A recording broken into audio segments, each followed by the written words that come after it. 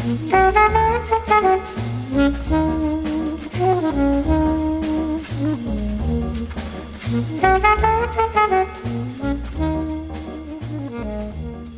everybody, and welcome to the 304th episode of MTG Fast Finance, the podcast that stuffs your stocking all year long.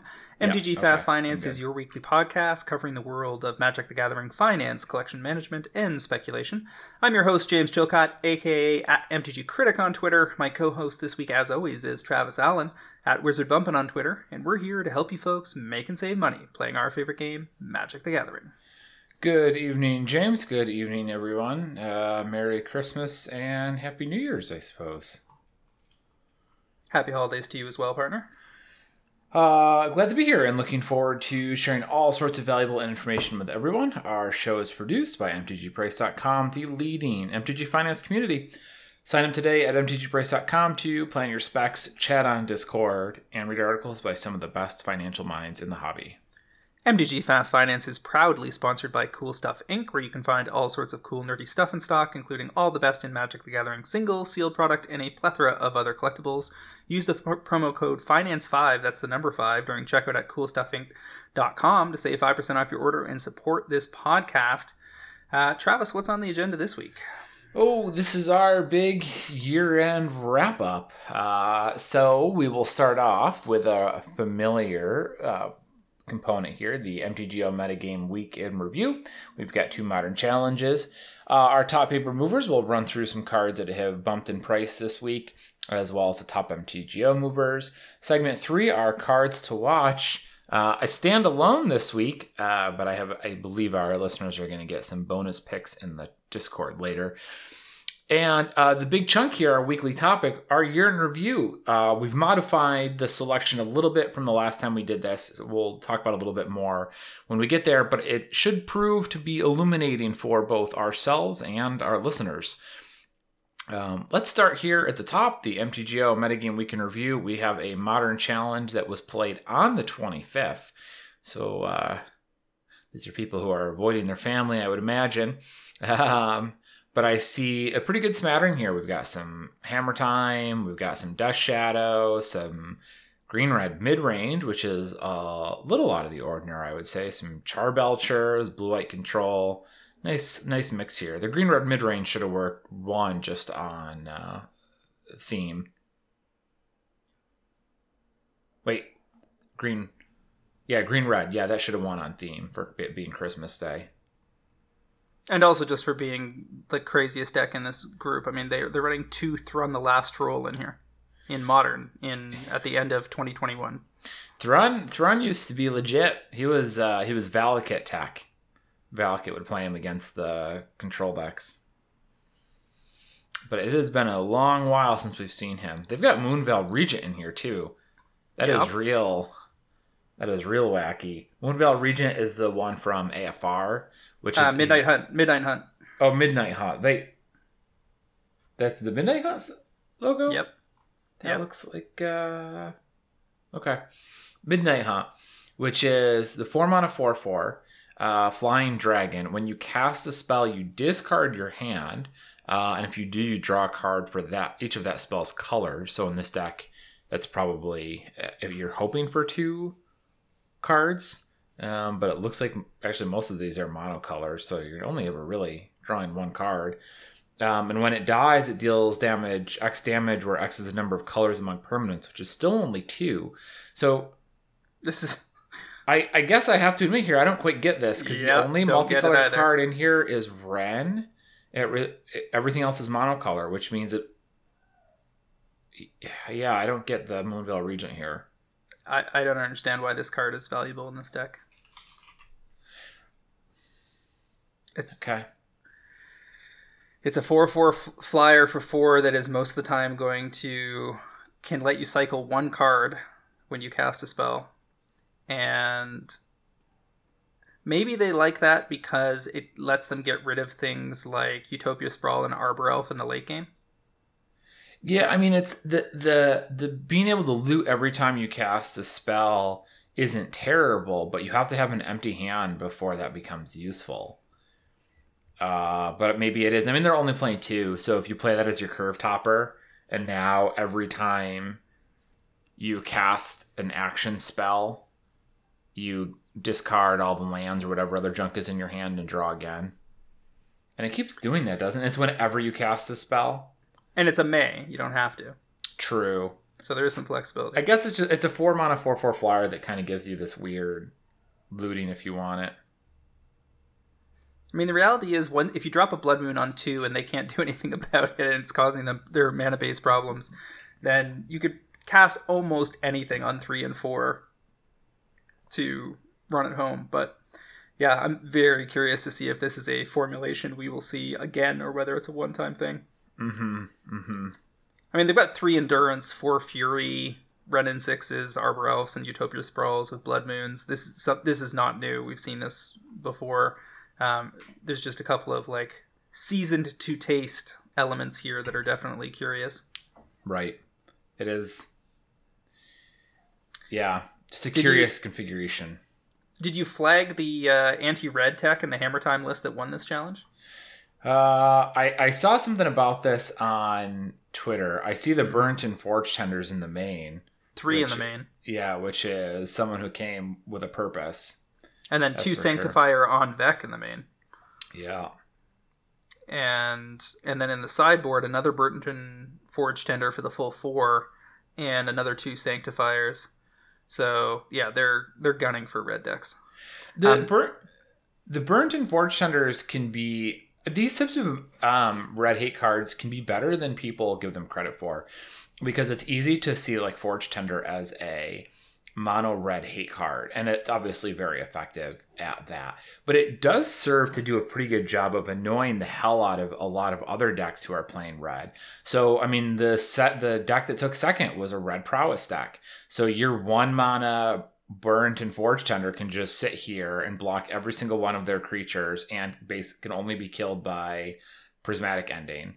And then the third place was a green-red mid-range, so it can block all their red stuff and doesn't really die to their removal.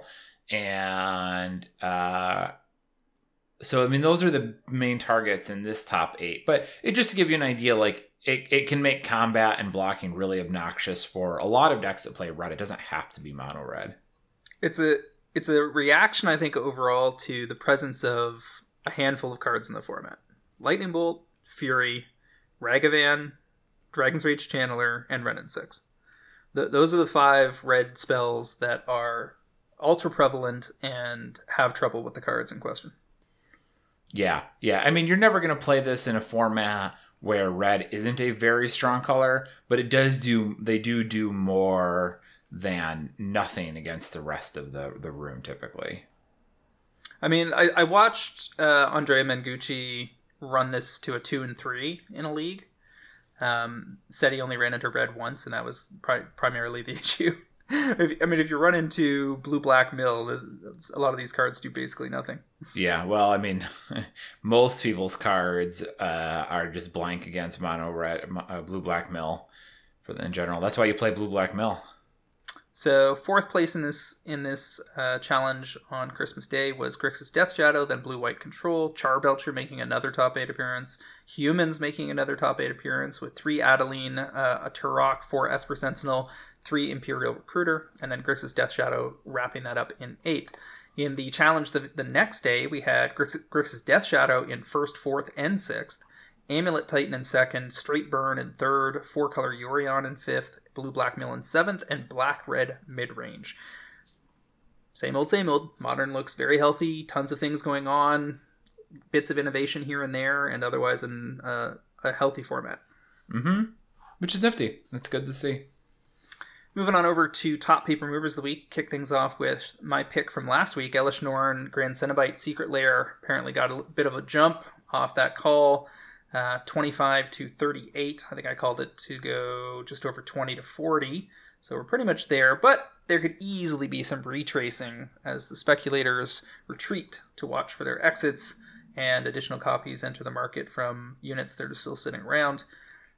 Even still, I don't think this card is going to experience much in the way of downward pressure out 6 to 12 months, and I suspect whether or not you get your exit now, you will certainly find it during 2022.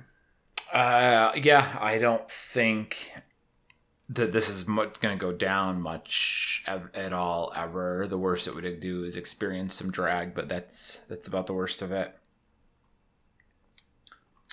All right, so what do we got next? Then is Archaeomancer. The Secret Layer copies are 9 to 18, so a nice little double up there.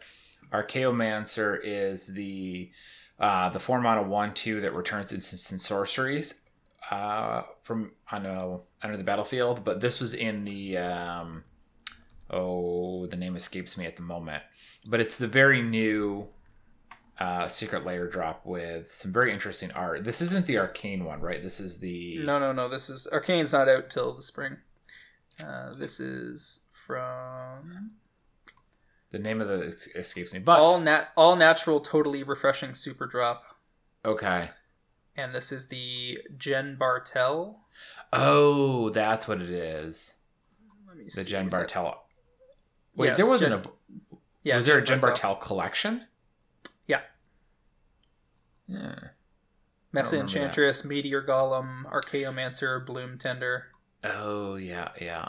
4 cards. And I think we panned this one. I think we said like Bloom Tender had a pretty good shot at holding a bunch of value, and the rest of this would probably fade. But with Archaeomancer rising, that's going to probably make this one a winner as well. Well, yeah, I mean, if Archaeomancer's selling for $20 for the foils, that's half of your buy-in right there. I mean, the TCG market, on Scryfall says $7. So if I jump over here and look at foils, I mean, yeah, you can still. All right, this says 9 to 18. I'm calling there. So maybe someone must have just relisted these because there are a bunch of 18. But it's a really sharp jump. There's a couple like $7 or $8. There's 4 vendors with copies under $18. So it looks like those might have backfilled after the jump, but one of them has 26 copies. So I don't know if they just got around the list in their copies or what happened here. So the numbers are a touch screwy. But there is a decent chunk here, 26 copies available at $9.50 after shipping if you want to make sure you get your copy in before it's too late. Alrighty. What else we got on this list? Then is the Wanderer, also a Secret Layer copy. This is the Stained Glass Planeswalker, 10 to 23. The Wanderer was revealed to be in Kamigawa, at least in the Kamigawa story. We haven't seen a card for the Wanderer as far as I know. Feel very, very confident that she's going to be one of the 3 Planeswalkers. Yeah, it would seem that way. But I'm going to say she, although I'm not completely confident in that. Oh, it's definitely a she. Was revealed at least to be in the Kamigawa story. So people are just picking these up just because the Wanderer's coming back, and that's about the extent of it. Yeah, I mean, this says the text on this is very unlikely to be relevant specifically to Kamigawa.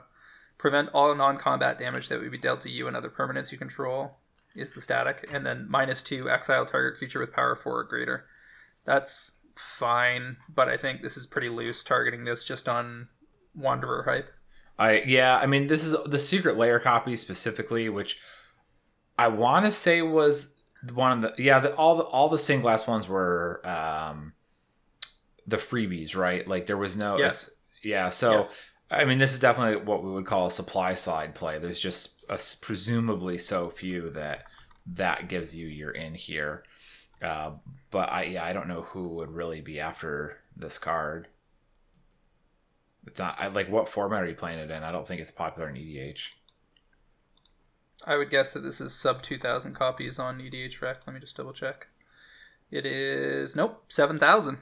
Really? I mean, I guess it's that's still 2% at white decks, but yeah, 7,000 is not bad. I mean, you get to put it into play and immediately exile a creature, and if nobody kills it, which they probably won't, you get to exile another creature. So there's some utility there. There's some combos here, like if you have permanents that are dealing damage to you and your stuff alongside other people's, this prevents that. Yeah, if you're in a red heavy meta, obviously this has greater upside. Yeah, although I mean, whose EDH meta looks like that? After looking over the commanders she shows up in, it's a wide array of lesser played white commanders. Interesting. Maddening Hex, out of the AFR Commander product, $1.50 to 4. Maddening Hex is let me pull the text up here. 3 mana curse. When you curse a player, it has to do with when they play spells, they roll d6 and it deals damage to them, and then it bounces around to another player. So kind of a fun, everyone gets a taste curse. Well, we have the new curse commander, right? So that's what this is about. Yeah, which makes sense. Which I forgot. I didn't notice until I was looking at it that it was a curse. Also worth flagging again that if this is this just regular copies? No, I think this is supposed. Yes, yeah, I believe so. Okay, so these are actually out of the commander decks, as opposed to the extended art versions, which will come out of the collector boosters for AFR. Right. Grindstone MPS Masterpiece Series going from 100 to lowest listed copy currently on TCG Player is 300. Drained out, looks relatively natural. It's not like 10 foils were bought on the same day or something to hollow these out, but I would still assume that the real price on these is likely under 200, given that Europe still has copies closer to 120, 130. Yeah, I mean, with these masterpieces, we've seen that in the past where they get that spike, and then you get a little bit of the backfill as people try and figure out what their new copies will sell for. But it has set a new price floor each time it has happened. And Grindstone's not a big EDH card, so I don't want to be caught holding these. No, I did a double take and I went to look up the prices because I'm pretty sure Grindstone was not an expensive invention before this, because nobody really it was cheap for a long time. Yeah, it's like legacy painter servant combo stuff, right? That Grindstone did do that. Yeah, I mean, I don't know if that's how people are using it in EDH right now, but that is definitely what it used to do. Well, not in EDH. I'm saying legacy play is really the only relevancy. Oh, yeah. I mean, I'm sure someone somewhere plays it in EDH to some extent, but yes, that's probably that could be the extent of it, is just the legacy play, putting a very light drain on it. Yuriko, the Tiger's Shadow out of Commander 2018, 8 to 24. I want to say that's got to be a foil, right? Because Yuriko was headlined that deck, if I'm not mistaken. Well, Yuriko, so we're talking about the Commander 8 2018. No, this would be non-foil. She isn't a headlining commander in that deck? The Commander 2018 copy is showing as non-foil. Sure, but what's the actual product say? Like, if she's on the cover of the product, then for sure she's foil. TCG Player would say if this was foil. I'm trusting them on this. I don't think she was the headlining. I don't remember what was in Commander 2018. Let's see. There was... No, those were all the 3-color ones. That had Lord Windgrace and Amatau. Yeah, you're right. So pretty much all versions of Yuriko are likely to make money. Judge foils, etched foils, some Commander Legends last year, etc. I haven't seen anything at a Neo that doesn't make me want to be holding and selling Yurikos. And I suspect that's going to work out across the board for most people. Yeah, I would agree. Goblin Charbelcher, foils out of EMA, 6 to 18. Charbelcher keeps showing up in Modern. We've got a bunch more ninja stuff on the move, including Higure, the Stillwind, the plane chase version, 13 to 40. I know I sold one of those closer to 20 last week, so obviously a little early. 200% gains there. Lazuka the Ruthless. If you told me that was not a real Magic card, I would have believed you. I do not know what that card does. That's definitely someone like trying to say, is it supposed to be Izuka? I guess might be Izuka, but it's I think, actually, now that I look at it. Oh, yes. Yeah, not Lazuka. the page I was reading it off of is Sans Serif. Gotcha. But yeah, that it allows you to sacrifice Samurai to give other Samurai double strike, but definitely not a card anyone was lining up for prior to this.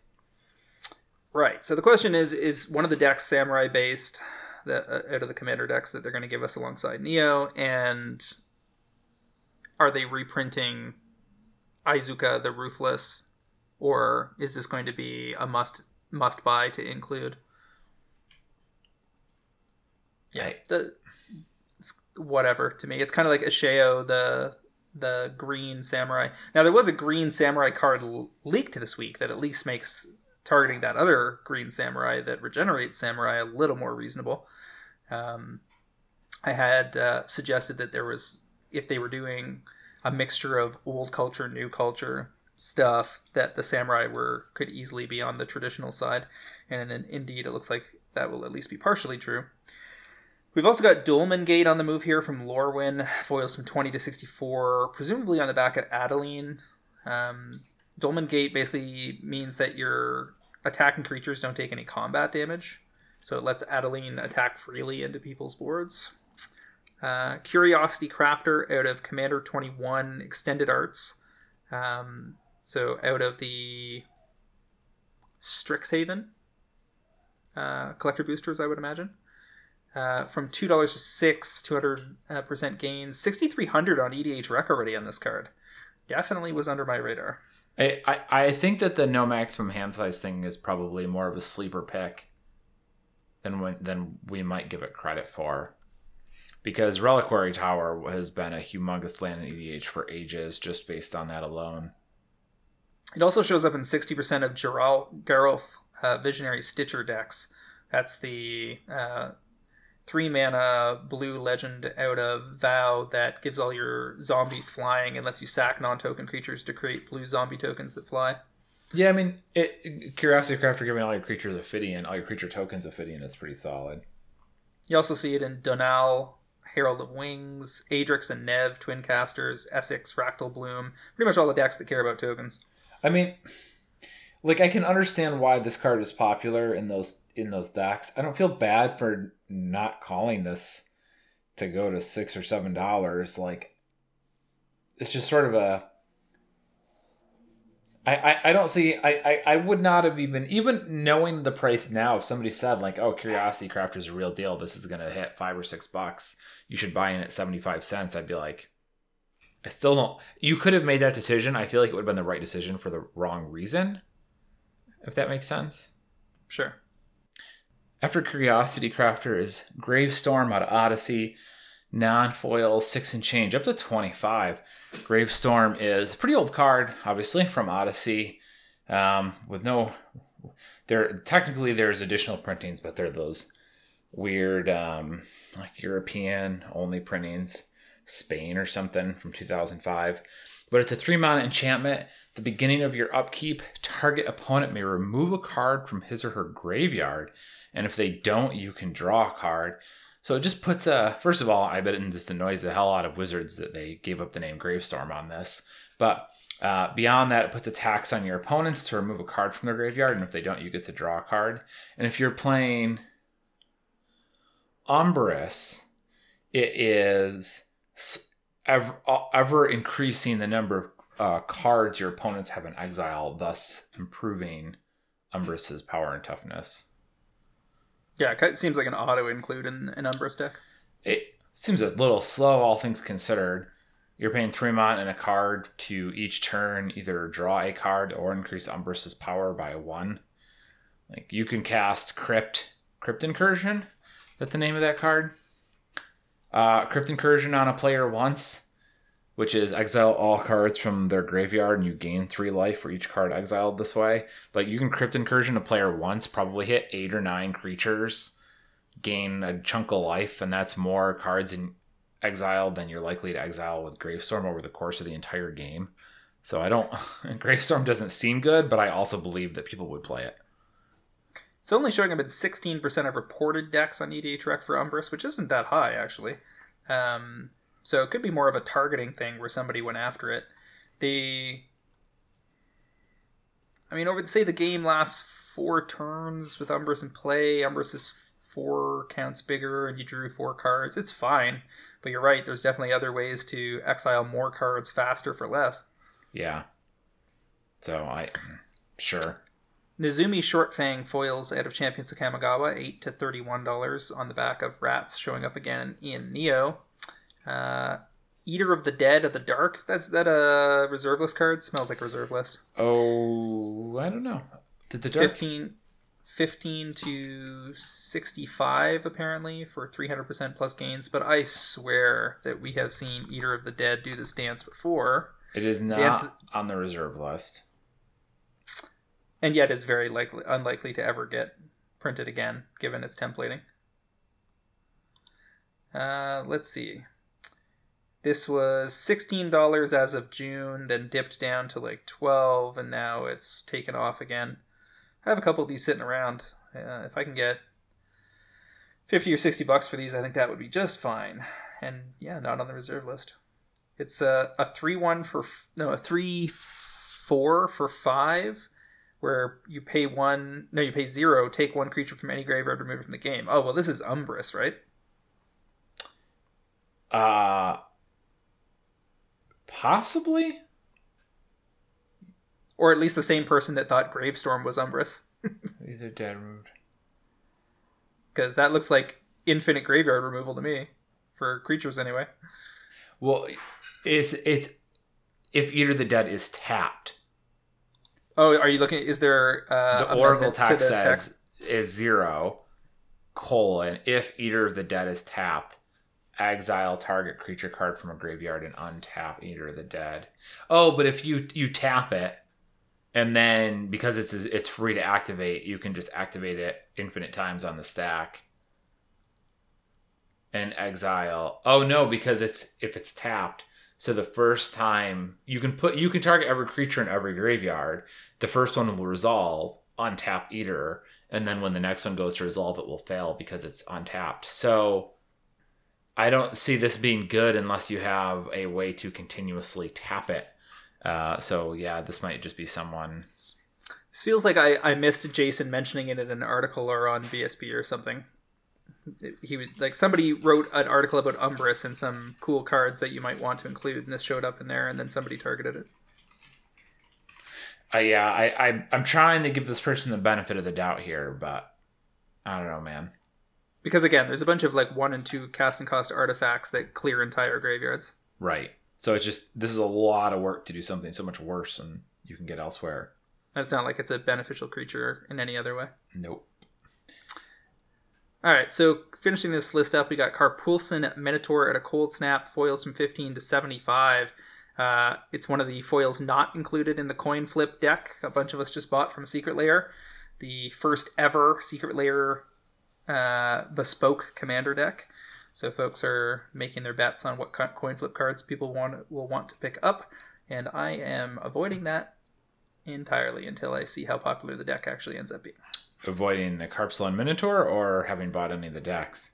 No, I bought decks, but because I think the decks are going to be worth, but I'm not going after coin flip foils. I think people have fallen into that trap enough times to know better. Yeah, I mean, Karpulsin Minotaur is a cold snap foil, so you're going to require very little to get people to move that price tag, right? I just one of those cases where you don't want to have 20 copies in stock. No, I would agree with you. It was probably fine to splash around with a couple. I wouldn't have spent $400 on it. All right, moving on over to top Magic Online movers of the week. We've got Ancestral Mask out of EMA, moving from 4 tickets to almost 6, but 50% gains on the back, probably of the leaked information that the modified mechanic in Kamigawa Neon Destiny isn't a singular keyword so much as it is similar to Historic, the keyword from Dominaria, where they said legends and artifacts were a subcategory of objects in the game. And modified seems to have to do with being equipped, enchanted, or having ability tokens placed on a creature. So if the keyword is supposed to be if a creature is equipped, say it again? Equipped, enchanted, or has an ability token. Yeah, and what was that? That big diamond or the fancy whatchamacallit product that we talked about a week or two ago had those. Yeah, they had the tokens. Those special tokens. So that sounds pretty likely, huh? Yeah, and this is coming out of there were some cards that leaked on Reddit over the weekend that seemed to suggest that this was going to be how that was handled. But we'll await the official proclamations to be certain. People making their early moves, not entirely convinced that Ancestral Mask is worth chasing on that basis, but I guess we'll see. Of course, if you knew what the face commanders were, then maybe some of these moves make more sense. Yeah. Wouldn't be the first time information was leaked. Great Furnace out of Mirrodin, 2.2 ticks to 3.6. First place in the MTGO Pauper Challenge on December 26th. That's an affinity deck that won that, so that probably explains things. They get to play artifact lands in their affinity builds in Pauper, apparently. Hard to imagine that's not one of the more busted versions in any format. Well, that seems fair. Yeah, I mean, if it's Pauper, you don't get a lot of the good affinity artifacts, I guess. That's the idea.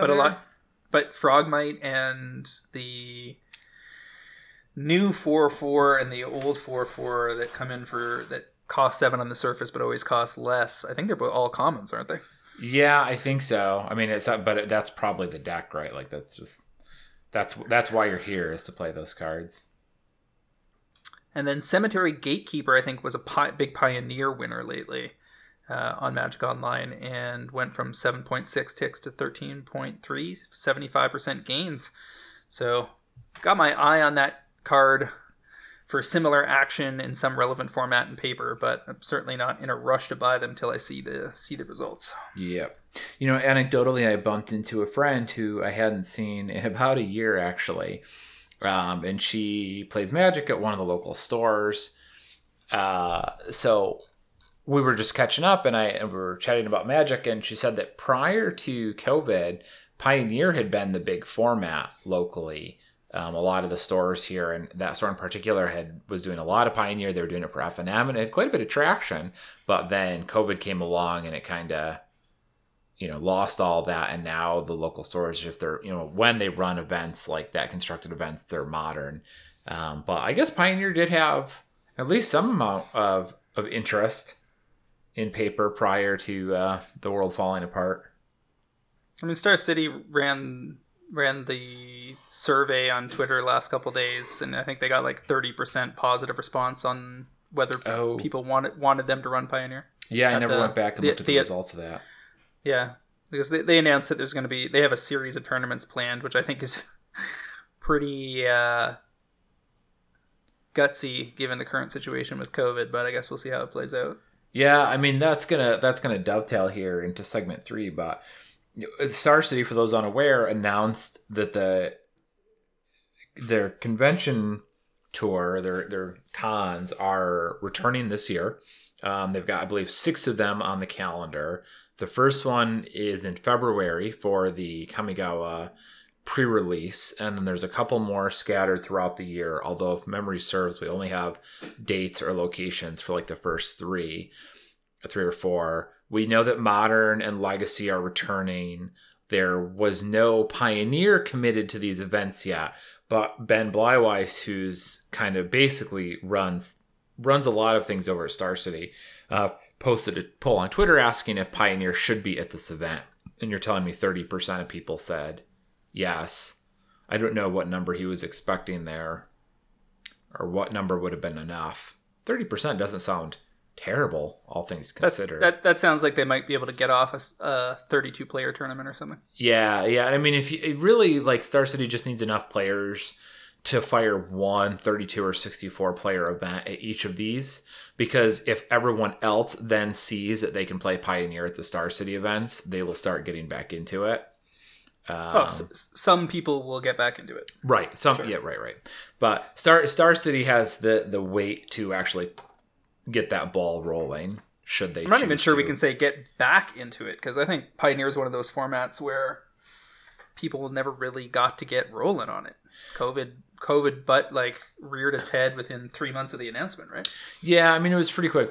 Pioneer started in like September, I want to say. September, October.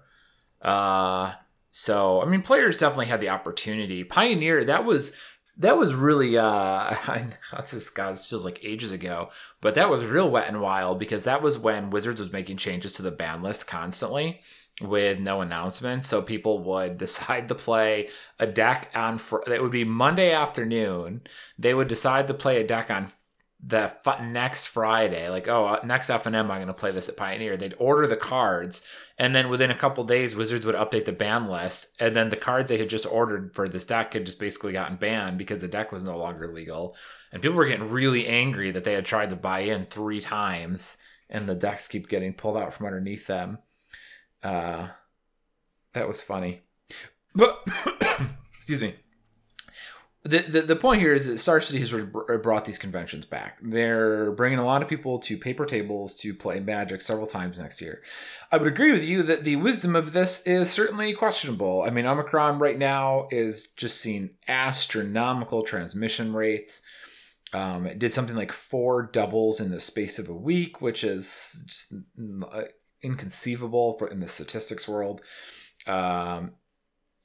What's it going to look like come March and June and August? I don't have those answers, and I don't think most of us do. But it is certainly tough to be making that announcement in the middle of record-setting numbers across the country.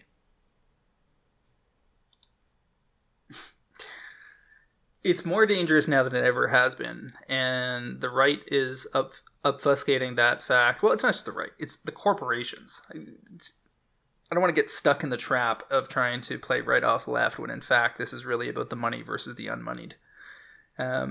The corporations do not want people not showing up for work. The corporations don't want them to have the excuse of their kids not being in school to stay at home, So you got CDC issuing guidance that tells people, oh no, you don't need to take 10 days off, you only need to take 5 days off, and then if you're asymptomatic, you're probably fine, when in fact there are plenty of reports of people being testing positive and probably being transmissible whether or not they're symptomatic 10 days out. And more to the point, though Omicron seems to do less damage to people and result in less death and hospitalization, it's also so much easier to catch that all of the above is spiking. And there's still this open question mark of long COVID. If that's 30 or 40%, if 30 or 40% of all the people that get Omicron end up with long COVID, you're going to have HR/medical system issues that go out 20 years, the likes of which we have never seen. I mean, 30 or 40% would be I lack the terminology for this. It would be a massive impact on society at large because it can be quite severe in its intensity. And if 1 in 3 people who caught COVID ended up with long-term impacts from it, it would be the largest health crisis on long-term health crisis the U.S. had ever seen by 2 magnitudes. Yeah, that's what I'm getting at. That without knowing for sure whether Omicron is also more mild in terms of long COVID, which is an evolving story. We're going to see more and more of that in the coming months. And cross your fingers and hope that they end up saying, you know what, long COVID's only in 5% with Omicron. If they come back and say it's you have a much lower chance of dying, but you have a 55% chance of getting long COVID, then all bets are off. I don't even know how to think about that. Yeah, and you and I are both connected to this industry, to the healthcare industry in various ways. Tons of my family members are involved. You're working directly in it. And so, yeah, I mean, if you're anywhere close to those scenarios, you have to consider the strain that we've already put on these healthcare systems. Like nurses and doctors and their support staff are at the breaking point, if not already broken. You've got tons of nurses and doctors just quitting or looking for work from different angles where they don't have to be a part of all of this because they're traumatized. Like, this is going on 2 years now. You've got we had a Raptors game here with 10,000 people at it the other day in Toronto. And meanwhile, we had ERs that were packed to the gills. It's not adding up. Like, the governments are not protecting people. In my building, I've got a 40-floor elevator I've got to brave every day, and I've got a KN95 on, but at least 2-3 times a day I've got to tell somebody to put their mask on in this building. So, yeah, it's a mess. All of which is just to say that conferences are not auto goes. I would make sure that you have backup plans, and that any money you throw at Airbnbs or hotel rooms or flights or whatever is money you can get back, because otherwise you could be out of pocket for no reason. Yeah, I'm going to try very hard to keep this on magic, because this will quickly just turn into a COVID cast. But yes, some of these may end up getting canceled. If anyone from Star City is listening, please require vaccines at your events on top of masks. Letting unvaccinated people into events like that, even if they have tests and masks, is just socially irresponsible at this point. And more to the point, if logistics allowed, and that's a big if, because they probably don't, given where the supply chain's at right now. I was trying to run events. If I wanted to run San Diego Comic-Con next summer or something, I would be handing out and adding the cost of to every package, daily or weekend long, the cost of multiple N95s branded with the event. Oh, I thought you were going to say tests. Well, tests should be available for sure, but getting somebody a high grade quality mask that fits them properly would go a long way to solving a lot of problems. Because even in places where people think they're doing the right thing, wearing masks, I would say in my building, 44 floors, 10 apartments per floor, talking about 1,000 people plus in the building, and I would guess that 80% of them have bad masks, and that's ignoring the ones that have no mask. Yeah, I mean, if you're Star City, I mean, I have no idea what the availability is for something like that. So we could be severely underestimating the capacity for this to occur. But if you're Star City, if you can get in touch with an N95 manufacturer to have your own run done that are like made Star City blue and like have the white star printed on them or something, or some sort of branding like that, and then say, you include that in the price of admission, and you say everyone is required to wear this mask. Like, I don't give a shit that you brought your own mask. This is the mask you have to wear. And if you drop it in the toilet or whatever, that's fine. Come up to the desk. We're it's $1 for a replacement. But like, this is the only mask you're allowed to wear. I don't care that you brought your own N95 mask from home. Put this one on. Which then you get this great branding, and it also makes sure that what people are wearing is sufficient. Of course, N95s are only fully effective if you've been fit tested. By the way, you can't be fit tested if you have facial hair. But that's a whole other problem. But I'm going to presume, given the amount of effort involved in setting these events up, that they were probably deep into planning and committing to these. I mean, they had to be early fall, right? At least, about a year out, you think? At least 3 to 6 months out. I'm sure that there is some flexibility being offered by venue runners at this point, because they're desperate to get people back in the building.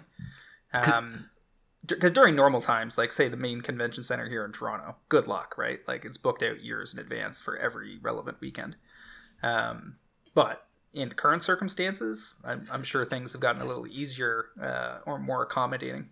Yeah, I'm thinking it is December right now, and Omicron's going wild. But Omicron has only really been...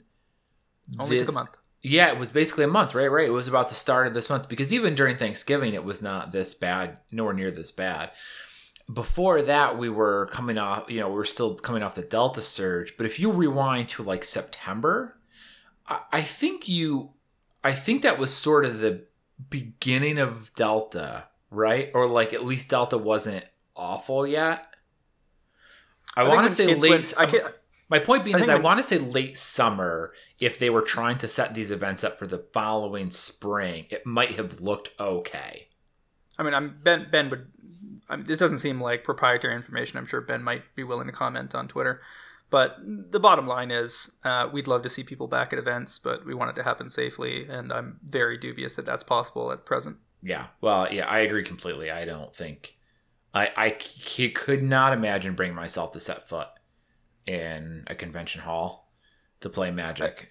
I think in Toronto right now, the latest stats I saw this morning were something like, if there's 10 people in a room together, the odds of of you encountering an active case of COVID was 40% or something. Yeah. Just an obscene number. Yep. There's a headline here. U.S. reports 488,000 cases. That's just... All right. But trying to get back to... Cards to watch. These events are scheduled to occur next year. A bunch of people are going to be back at the tables, not only attending Star City events, but probably their local stores and trying to get back into the swing of things. Whether or not that's wise, they're going to do it. More meat for the meat grinder. So one of the cards on my radar here is Ragavan. Ragavan is in 12,500 EDH rec decks, but that's only the B side. The A side he is, as far as I can tell, the most played creature in Modern.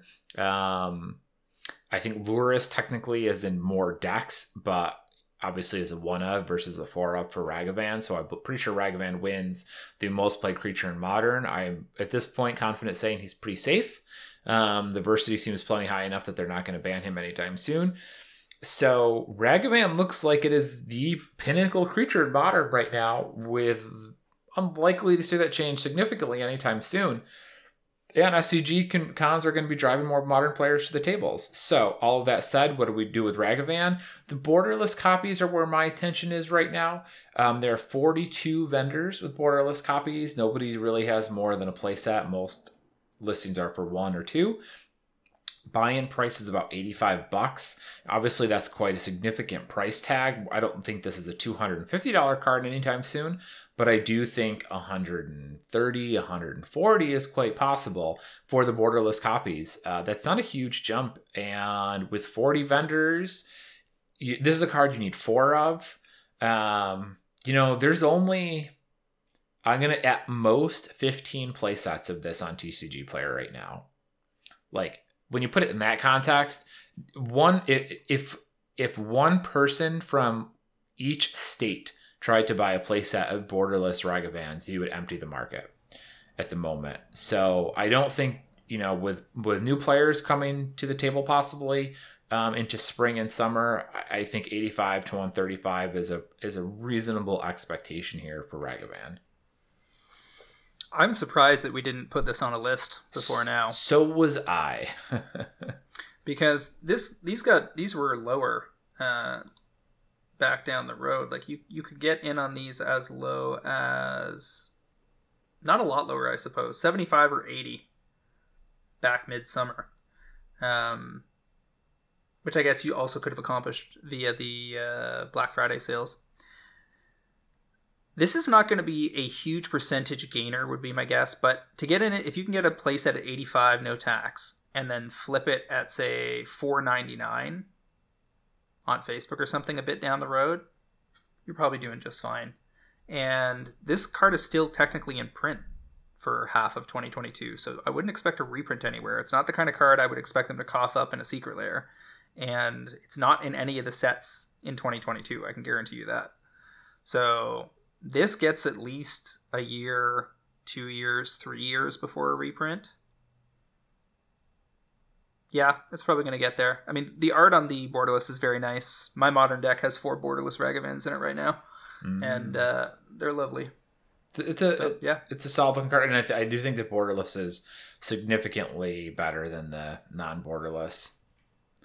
The non-borderless is just, it's fine. It's there. It's a Magic card. Borderless definitely looks better, though.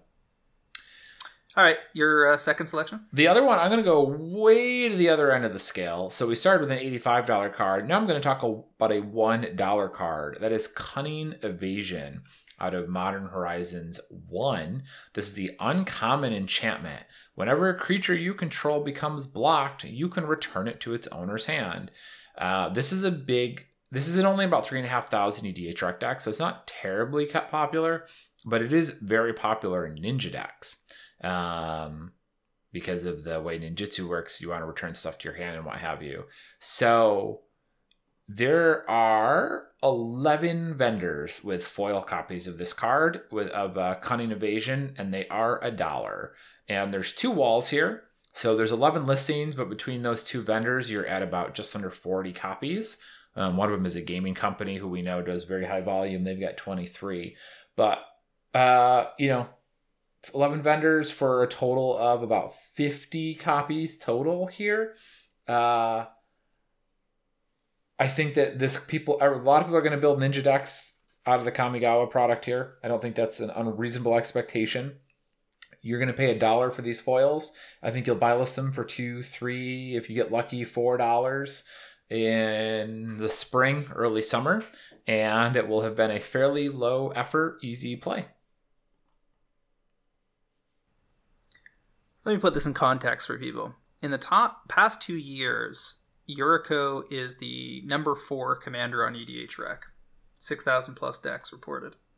In the past month, she was only number 7 as people were building Edgar, Wilhelt, Lathril, Prosper, and Tovalar. So a lot of more newer commanders.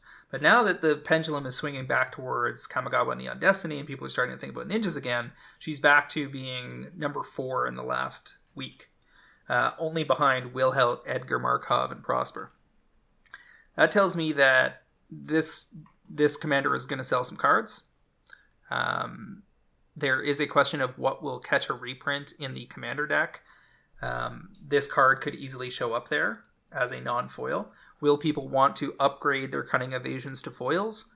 I don't think a ton of people will, but as you said, we're down to 11 listings already. It's already been targeted. 23 of the copies out of those 11 listings come from a single vendor at 90 cents a piece, and then they jump up to $2. So if you grab those dollar copies, I would imagine Card Kingdom will eventually end up giving you your buy list out. It's not the kind of card I want to be selling at $4 individually, but I will certainly be happy to buy list it if that opportunity arises. Yep. I mean, and that was the intent the whole way, right? That I don't expect you to individually sell $4 cards here. The plan is that you would be buy listing them. Currently, buy list is 60 cents, 78 credit, but I could see that doubling in the near future. Okay. Which is, yeah, and I mean, this is not gonna hit for a little while because you need players to actually be building the deck and buying them. So there's going to be a delay here. It's not going to happen overnight, but I do like it on the long term. Alrighty, and for the first time ever in our history of this cast where I was actually present, I do not have picks for you guys for cards to watch. A couple things went on today. We got vaccinated our 3rd booster yesterday, and it knocked my wife right out. So I've been balancing a lot of workflow as well as prep for this episode. And you'll see why when we get to segment 4, and also dealing with Alara. So I didn't want to force it on the cards to watch. We did really well this year. We have nothing to feel embarrassed about, that's for sure. And I'm going to take a little break.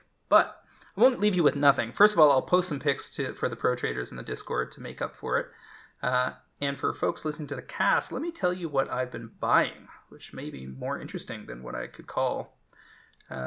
Looking back at the last couple weeks of purchases on TCG Player and eBay, for instance, I snapped off on Christmas Day a handful more copies of Sorin the Mirthless showcase foils in and around $200. For those people that thought this was going to peak early and then crash, could still happen, I suppose, but we're not headed in that direction so far. In fact, Haruya has been upping their buy list offer, even on the quote-unquote least desirable version, which would be the English foil showcase from the collector boosters, with buy list currently sitting at 30,000 yen. So via the Pro Trader buy list program, and we'll have another order heading over to Japan mid-January or so, you should be able to get up $50 a copy on these if you can pick them off at $200. Which could do that a couple times. So you can cover your whole year of Pro Trader pretty easily. So I picked up some more of those. I also bought some Dimir Signet foils from the Secret Layer drop. I think that was one of my picks on Cast a few weeks back. Grabbing those at about $8.50 a piece. That's the Dan Fraser art. very likely to do well over time. Grabbed some of the arcane signets as well, around 13 or 14, and bought a bunch more Circle of Dreams Druid extended art foils, around $15. Those have actually drifted down a little, I think, since they were called on cast. And that seems like a very reasonable entry point to me for a foil extended art Gaia's Cradle on a Stick. Oh, yeah, I would like to get some of these. I still haven't gotten around to buying any. I've also been grabbing some Dothy Voidwalker Retroframe foils in and around $15 or so. That card's played everywhere, which means it's played in Modern and EDH to a great extent. And the combination of those two should equal a double up within, I don't know, 12 to 16 months, I would imagine, on the good versions of the card. Entirely possible non-foils will do even better, but it doesn't really fit my MO. So yeah, that's the stuff I've been snapping off lately. That's good stuff to know. That's helpful. That's basically a pick for some people. Well, yeah, I mean, the Sorens are an easy win if you can find them anywhere near that price, and you drop into our Discord to throw them over to Japan. You can also just sit on those, because if this keeps going the way it looks like it's going, I would imagine that buy list will be up to 400 or 500 in a year plus. Whew. I have not purchased any. I haven't really made the point of going hunting for them, but it does seem like it would be pretty effective if you made the effort. All of my time is as of 4:00 yesterday has not been searching for Sorens. I've been searching for washing machines because ours broke. Oh no. Yeah, and we use cloth diapers, so we run like at least one load every day. So it's like that becomes an emergency almost immediately. So it's just like, boy, I would like to look at Magic cards, but I have other things I have to spend all my time on. And yet, we did find time for our weekly or our yearly year in review. Now, we're doing this a little differently this year, so I should probably break down the specifics. Wait, is it time that did not come easily? I want to highlight here. This is a labor of love putting this together every year. It's a lot of data to parse. It'd be so much nicer once we have the new site built, and this will all happen kind of automatically. We'll get there. So, in past years, what we've typically done is look back at the calendar year. Now, the problem with that methodology is that looking at the last 6 months worth of picks, like stuff we picked from Midsummer forward, most of our picks tend to be on a 6 to 18 month timeline. So looking at stuff that's only had stuff we picked 3 weeks ago has only had a few weeks to mature, doesn't really seem like doing the data the best service. So instead what we're doing this year is we're going back to summer of 2020, forward to summer of 2021. So you're getting the stuff that was picked 6 to 18 months ago, to put more cleanly, so that you can see whether that got there within the time period that we're claiming it would. And to put it simply, we did pretty good. Pretty good. Well, I will tell you, before we get into numbers here, I could have been happier with my own results. It was a little worse than I wanted it to be. And I mean, maybe on the whole, it is hard to complain about it, but I do wish it was a little better. And I think in previous years it might have been better, but I didn't actually go look that up. It's not bad. I mean, we can certainly double check back on that for next year. These are good numbers. Like to be able, keep in mind what we do here. Cards to watch is not auto wins. These are cards worth discussing based on information that's emerging, and it tends to be stuff where that's true on a Tuesday night. So you don't get our Wednesday through Monday picks. That a lot of that happens in the Discord, and in truth, that's a big reason why the Discord was started, was so that the information that came out of this brand was even more timely. A podcast is once a week, but a community that has these opportunities under constant discussion is going to hit a much greater number of wins. Like if you took the top 100 posts in the Discord for the year and compared them to this list, the Discord list would have to destroy us. because it's every mind in the Discord, all with egalitarian access to post their thoughts, and then discussed to whatever extent those thoughts were valuable, and it's 24/7, 7 days a week. So there is tons of great information to be found in the Pro Trader Discord. But for Tuesday night selections, where we're picking 2 to 3 picks a week, every week, week in and week out, all year long, to have these results is quite good. I mean, in the past, we've qualified our results by saying, well, here was our worst ones, and here's some stuff that happened, and here was our best ones, and here's some stuff that happened. And we'll do some of that tonight. But we haven't gone through and added every single pick during a year-long time period and said, how did we do? I don't think. And, those results are good here. If you bought a single copy of every single thing that I recommended through that time period, it would cost you about $6,112. And if you look at the peak market price, TCG market price for those cards over the intervening time period, you get 9,700. So that's 59% gains on average across all the picks. And keep in mind that this is in a scenario where on any given week we say to people, we've got 5 or 6 picks this week. You should at minimum cut out the bottom third, if not the top 2/3, and really optimize your selections. Here's some ideas. Now we're going to give you our best guess of which ones are the best of the bunch, and now you run that through your own filters and you get to an end result. And if you did that, if you, for instance, looked at the let me just bring up this data. If you looked at my top 2/3 of picks, then the results were closer to 92%. So if you were eliminating 1 out of every 3 picks I made every week and you just went with the other 2, then 92% gains would have been the result. And that's on average within about a year. Very, very good results to be in that situation. And then, of course, minus fees and minus shipping, and some of these peak prices only lasted for 2 or 3 days, and then they started to retreat. Some of these cards took the full 18 months to come to fruition, et cetera, et cetera. There's a lot of little ways we can nitpick this data. But overall, I think we're doing pretty good. And your numbers weren't far off either. I mean, if we look at your stuff, you tend to have 2 picks to my 3 on an average basis. But if they bought 1 copy of everything you selected, it would have been $2,452.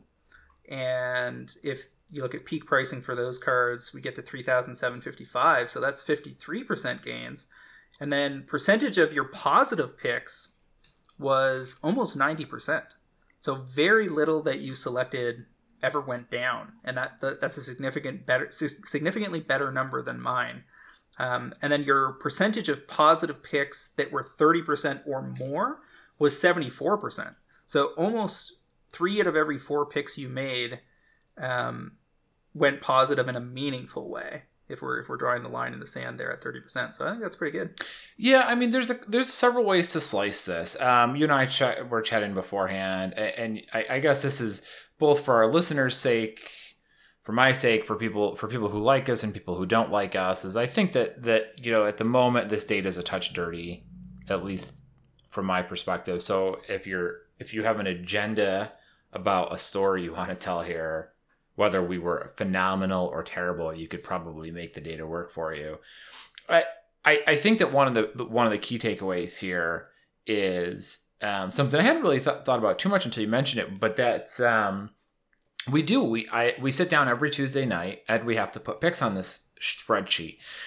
And before we were doing the cast, when if you're just sitting around doing this for fun, or should I say, just doing it for yourself, you're not putting yourself in these time frame restrictions where you have to make a pick this week. You have to pick several cards today, this week, and then do it every week. Because there are some weeks where I feel like I have 4 or 5 options to work with, and then you get weeks where it feels like there's nothing. But we're making a point, or more accurately, nothing that you haven't already discussed. Well, yeah, right. And that's the thing is we don't we try really hard not to repeat ourselves, and when we do, we try and put time in between it. So like a pick that was great last week is still a great pick this week. It's only been 7 days. It's not that much, but like now we're not using that information. I'm not using a pick from 2 or 3 months ago. So having to do that, I think actually makes this much worse.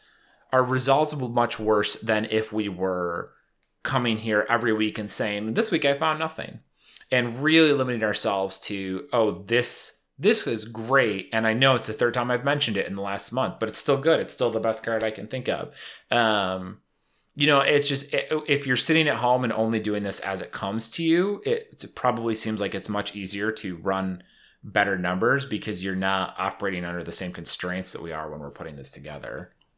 It would be interesting to have a rolling top 5 or something and see how long cards would last on there before they would replace. So like Yuriko is at 8 as of June when we first started talking about her, and she's still available. Copies are still under $10 in late November of 2021.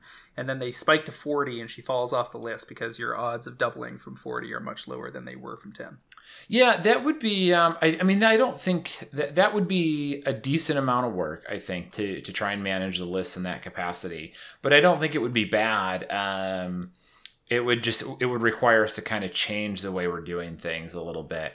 I think in general, our pick of the week system could potentially be interesting if we modified it. So it wasn't just here are 2 or 3 picks this week, but instead switch to like like you said, like a top 5 rotating model would be one potential way to do it, where every week we say, okay, well, last week my top 5 was A through E. This week my list changed in this way.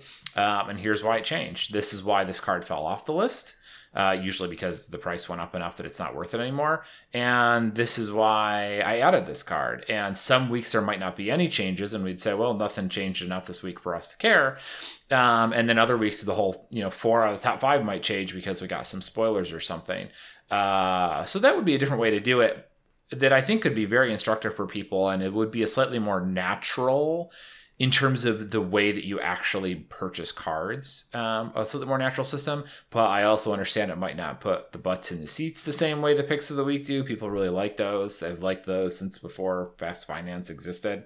But I guess it's something we could consider for the future. I'd be curious to hear if our lovely listeners have a strong opinion about that one way or the other. I think it's also different, again, if you're in the Discord or not. If you're a listener that's never given us any money to support this cast and you've just been happily putting it into your podcast rotation for a few years, but you're not participating in Pro Trader, then you're definitely not getting the most out of it, because often, whatever we say on cast about the cards to watch gets called into question by pro traders in the Discord. They're going to have their run at it to either support it or denigrate the selection. They might offer an alternative. They might discuss the cards they submitted for the pro trader cards to watch. And, there's a lot of extra value that can be mined through participating in those conversations. Yeah. Now, I'd say, just to chime in very briefly, you talked about the what you were buying earlier, and I frequently find that the what I'm buying does not necessarily line up with my picks of the week, because those are the picks that I'm making on Tuesday night, but they aren't necessarily what I'm going to be making every other day of the week. So there ends up being a bit of a gap there. For sure. All right, so let's dig a little bit deeper into this data and talk about some of the big wins and misses and why each respectively occurred. I talked about your positive picks. My percentage of positive picks was only 70% to your 90, so 20% less than yours. And my percentage of 30% plus positive picks was only 61% to your 74. And yet my overall ROI is higher. The reason for that is that some of my wins are just bigger wins. There's things in here like Beta Counterspell at 300 that now goes for nearly 900, etc. So even though I have more variability in my results, my wins tend to be bigger. Let's take a look at some of this. I guess I'll start with some of the really bad ones and talk about what happened here. My worst. Well, this one's pretty obvious. My worst one of the year is Hull Breacher Extended Arts out of Commander Legends, called January 26th to go 35 to 70. And the show notes are, only an EDH ban can slow this down, and FEAs are headed for 200. The extended art of this card is now $4, and I recommended getting it at 35. That's a beating. That hurts. But not a reason that I would ever be embarrassed about. I think the misses that we should put the most effort into learning from are the things where there are data available that we don't make use of, or where we counter our own stated logic. So one of the trend lines through a number of the cards that haven't gone anywhere is not that they were banned like Hull Breacher, but that I was just calling them too early. The cards are good, but there was plenty of opportunity for the cards to fall before later rising. And through the selection of picks, I'm getting people in too early. So for instance, this happened with a number of Zendikar Rising selections where I underestimated just how much of that product was going to be open to chasing expeditions last fall. And plenty of the cards involved were able to had room to drop before what will presumably be eventual rises. So things like Riverglide Pathway, foil borderless out of collector boosters for Zendikar Rising, calling them at 12 to get to 25. Well, you can still buy those at like $8 today. So there was, you're in a full year too early. Valakut Exploration foil showcases at $3, calling them to go to 10 within a year. Year plus later, they're only at $2. It's funny that you're talking about this because I think the actual worst pick on my list is a Zendikar Rising card.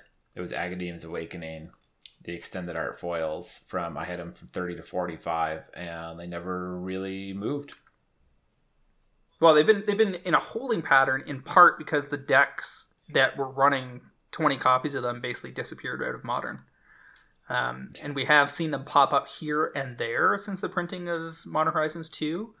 But for the most part, those are largely an EDH play at this point, and they were much more exciting when they were all over the place in Modern top 8s. Yeah. There's also cards that, are some examples of some mythics that are going to get there over time, but again, too early. Kinnan Bonder Prodigy, calling it out of Ikoria. Extended arts to go 16 to 30. You can get them for 10 now. Something like a Mythos of Nethroi to go 5 to 15 for the foil extended arts, and they go for $3 now.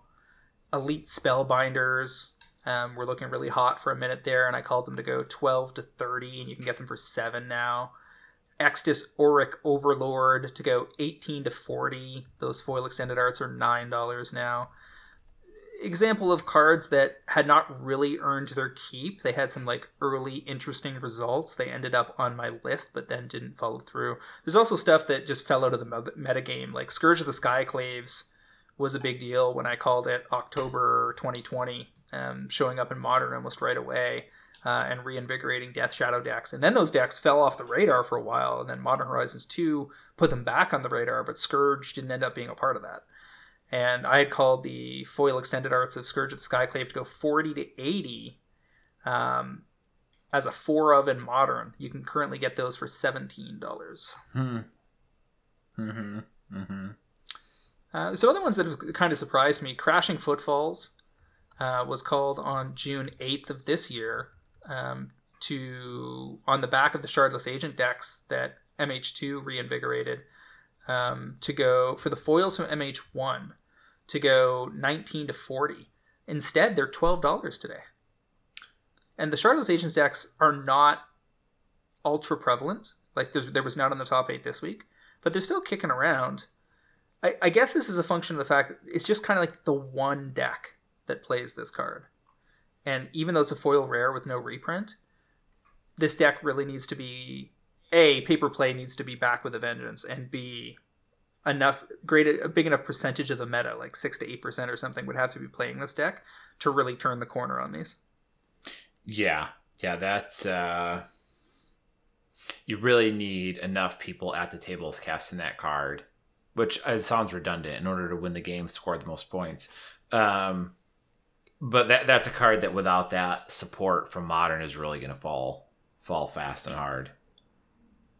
There's also some cards that just caught relevant reprints. Like I called the Secret Lair, the Teferi's Protection from Secret Lair, to go from 40 to 75. Well, that was before it showed up in the Strixhaven Mystical Archives in 2 different versions with 3 different treatments.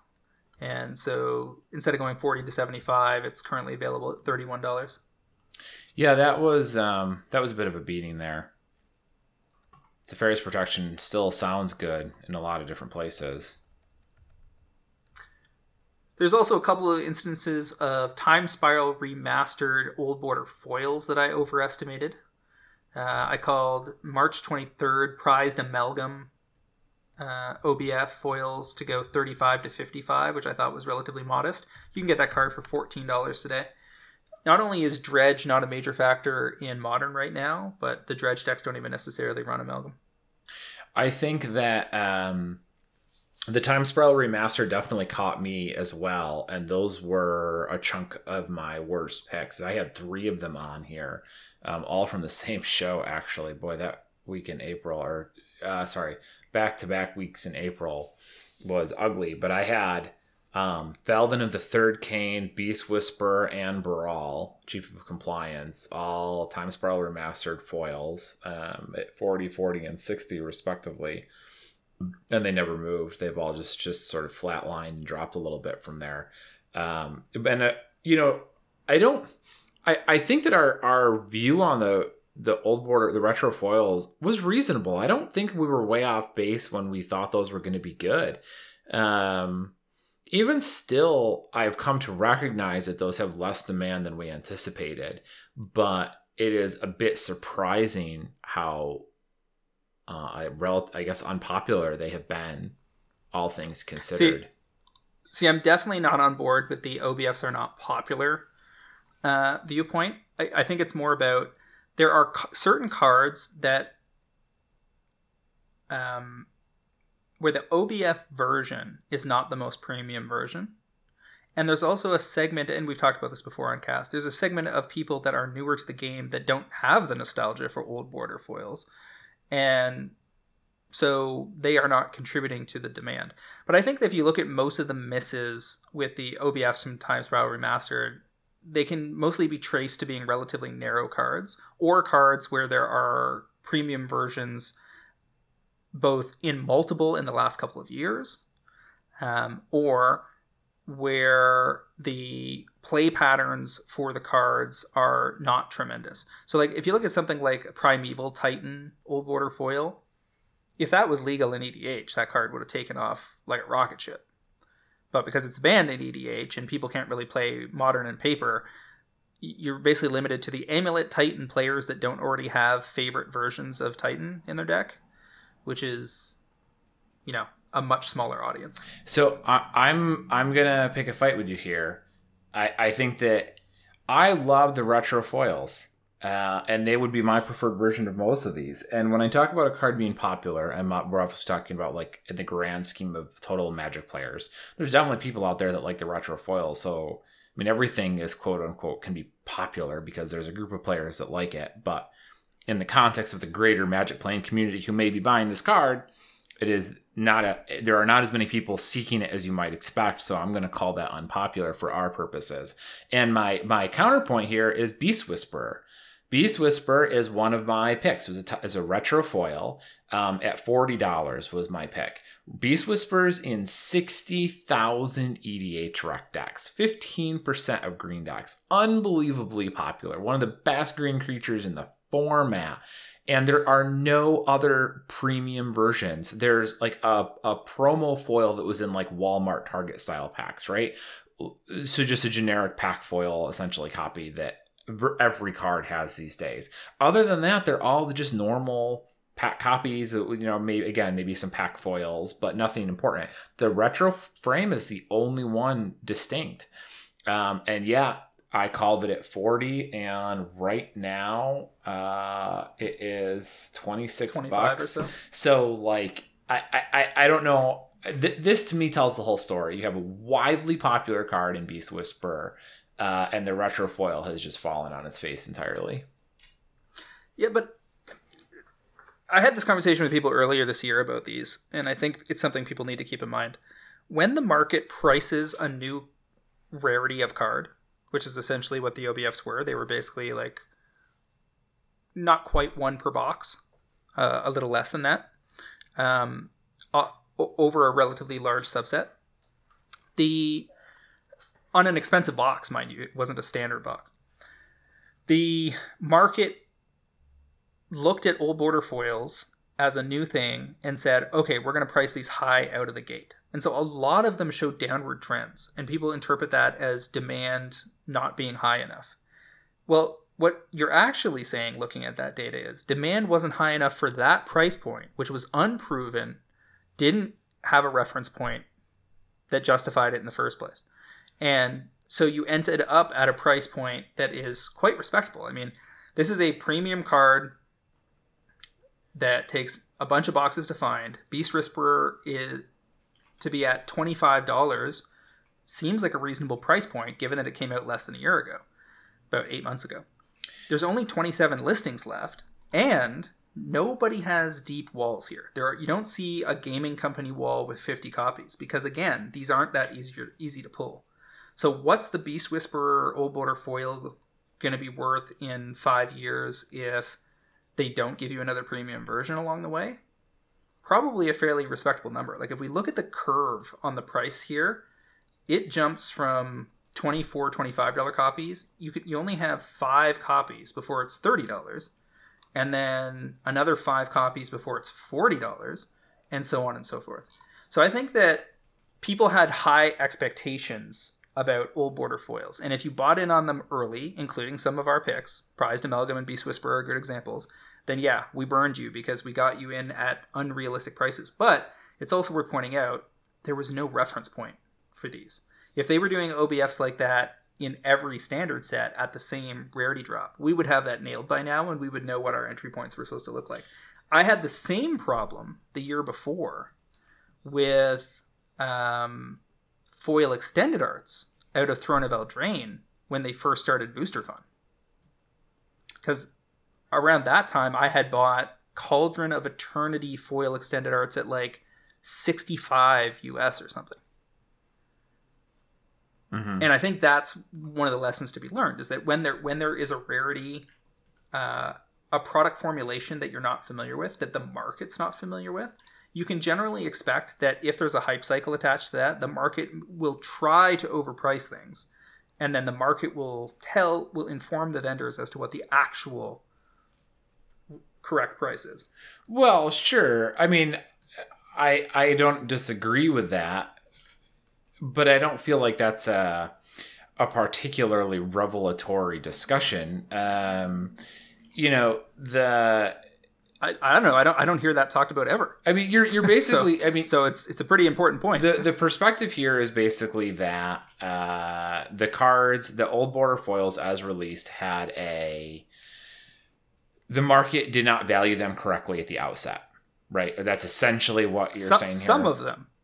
Some of them, because keep in mind, if we look at Eternal Witness, another mega S tier green creature staple, even more so than Beast Whisperer, Eternal Whisper OBFs. There's a single copy at $35 right now, 15 listings total compared to 27 for Beast Whisperer, and then it jumps right to $52.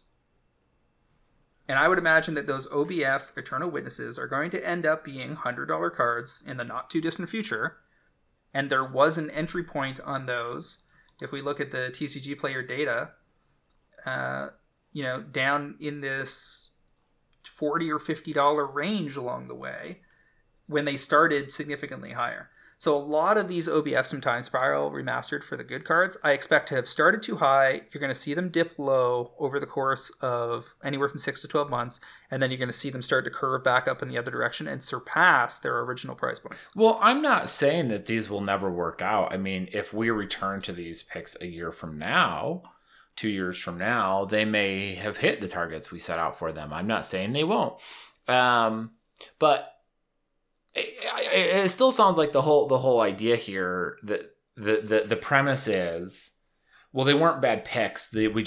No one knew how to price them out of the gate. So we basically bought at what we thought were lows, but it turns out that number hadn't adjusted yet because we didn't know enough about them. That's fine. I can appreciate that as a perspective, but this was not our first rodeo, right? Like, we've been through this multiple times because this wasn't the first time we had a new rarity and new printing. We had done expeditions and then the return with masterpieces and inventions. And then we saw the Amonkhet invocations and how things could work if we had these rare cards, but they weren't as popular. And then we had already had like extended arts and what have you that had come out before the Time Spiral Remastered came out. So we had been through quite a few of these sort of new treatments to market. And the market had also undervalued them a lot, right? Like, the inventions are obviously around here notorious for how much the market undervalued them compared to what they ended up at. So having gone through that process a couple times, I'm putting the onus on us to have missed it. Right? Like, we went into this looking at all the past data. I mean, not to say that we were really irresponsible, but we had a lot of data that we could look back on and a lot of previous treatments. And we looked at that and we said, okay, well, these really seem like they're going to work out based on the way the market has valued this stuff before. These seem rarer than than people realize. These are popular cards that we're talking about. These prices don't seem wild. Like, I'm talking about $40 for a super premium card, which isn't crazy. Look at inventions, right? There's lots of inventions that are way over $40. So it makes sense that people would pay $40 for this card, independent of like how rare it is. There was a lot of clues there that we could have worked from, and it just didn't work. And at least it hasn't yet. So that's kind of why I approach it.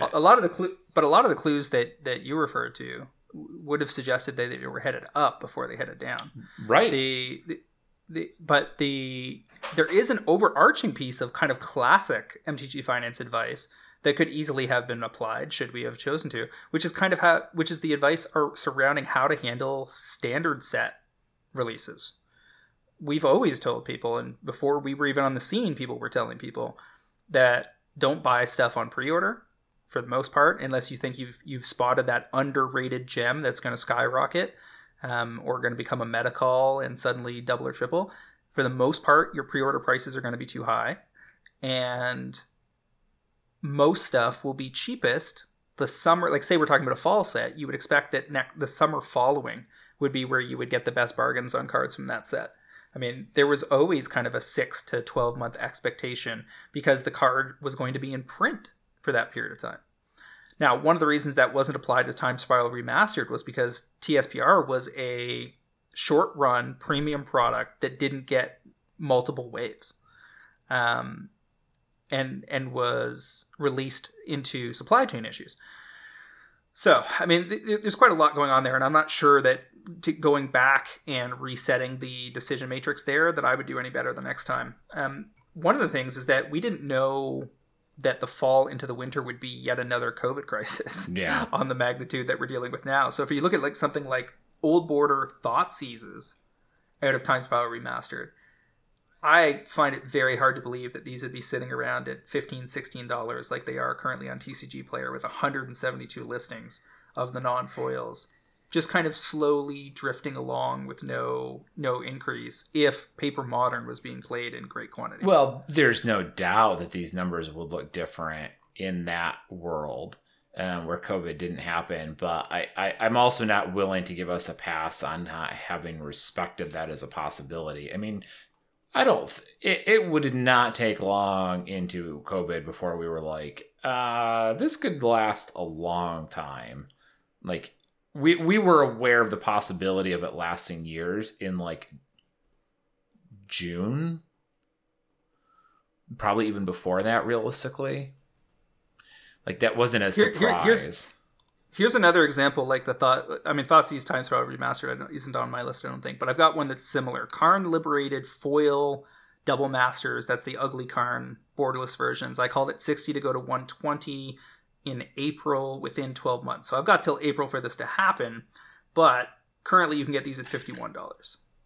And that's got to be a combination of Tron not being a big part of the meta post MH2, and again, not that much Modern being played in general. Yeah, I mean, Tron falling out of favor in Modern is, I would be inclined to give you as the biggest strike against it, because cards that are good in Modern right now, Ragavan's an $85 borderless card. That was non-foil. So, like, I mean, yeah, there's a lot less Modern being played in paper than there could be. But people are clearly still paying some amount of money for the cards. That's how you have an $85 Ragavan. So the Karn thing seems like a Tron problem, not a COVID problem. Back to mixed signals with TSPR, I had called Vandal Blast out of Europe to be snapped off at $40 to $45, looking to double up to $80, and that was on the basis that it was essentially arbitrage. At the time, the TCG pricing was already pushing $80.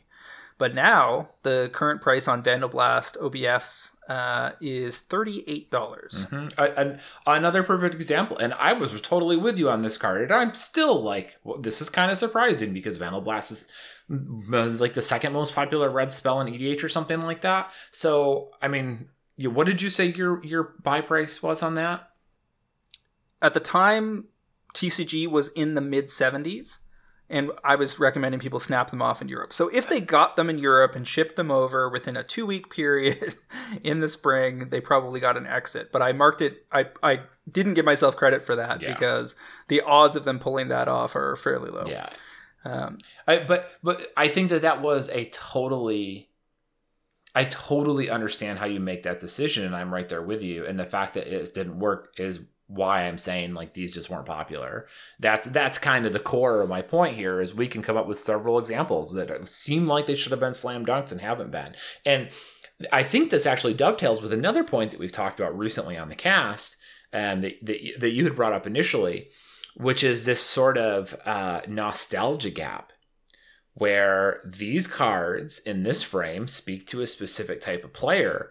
And it seems like there's a lot of people around right now who have no interest in these, or way less interest in these than we would have expected, because these prices at this point are propped up by what must be a small, the gross number of people who want to buy these cards, the flat number, not a percentage, is got to be small. That's why these prices are not any better than we want them to be. Because even though those players may really like them, you clearly have a lot of Magic players who just have no interest in purchasing these. And it just kind of comes from that, like, I guess these types of treatments that speak to the older players are just are not doing what we thought they would. I don't feel terrible about it. Like, it's a bummer that none of these picks worked out. I don't feel like we made terrible decisions. It was just been a real learning experience. It feels to me like you have more of an emotional connection to the losses. I kind of take them for granted that there has to be some reasonable percentage of losses when you have this many picks on a street. Yeah, of course there's. My point was, I'm not upset that we have cards that fell flat. I'm just saying that I feel reasonably strongly that these are just unpopular. That is the core of my point here. They're just unpopular. Yeah, I definitely don't agree with that, but we'll agree to disagree and move on. Let's go and get onto the positive side of the sheet here.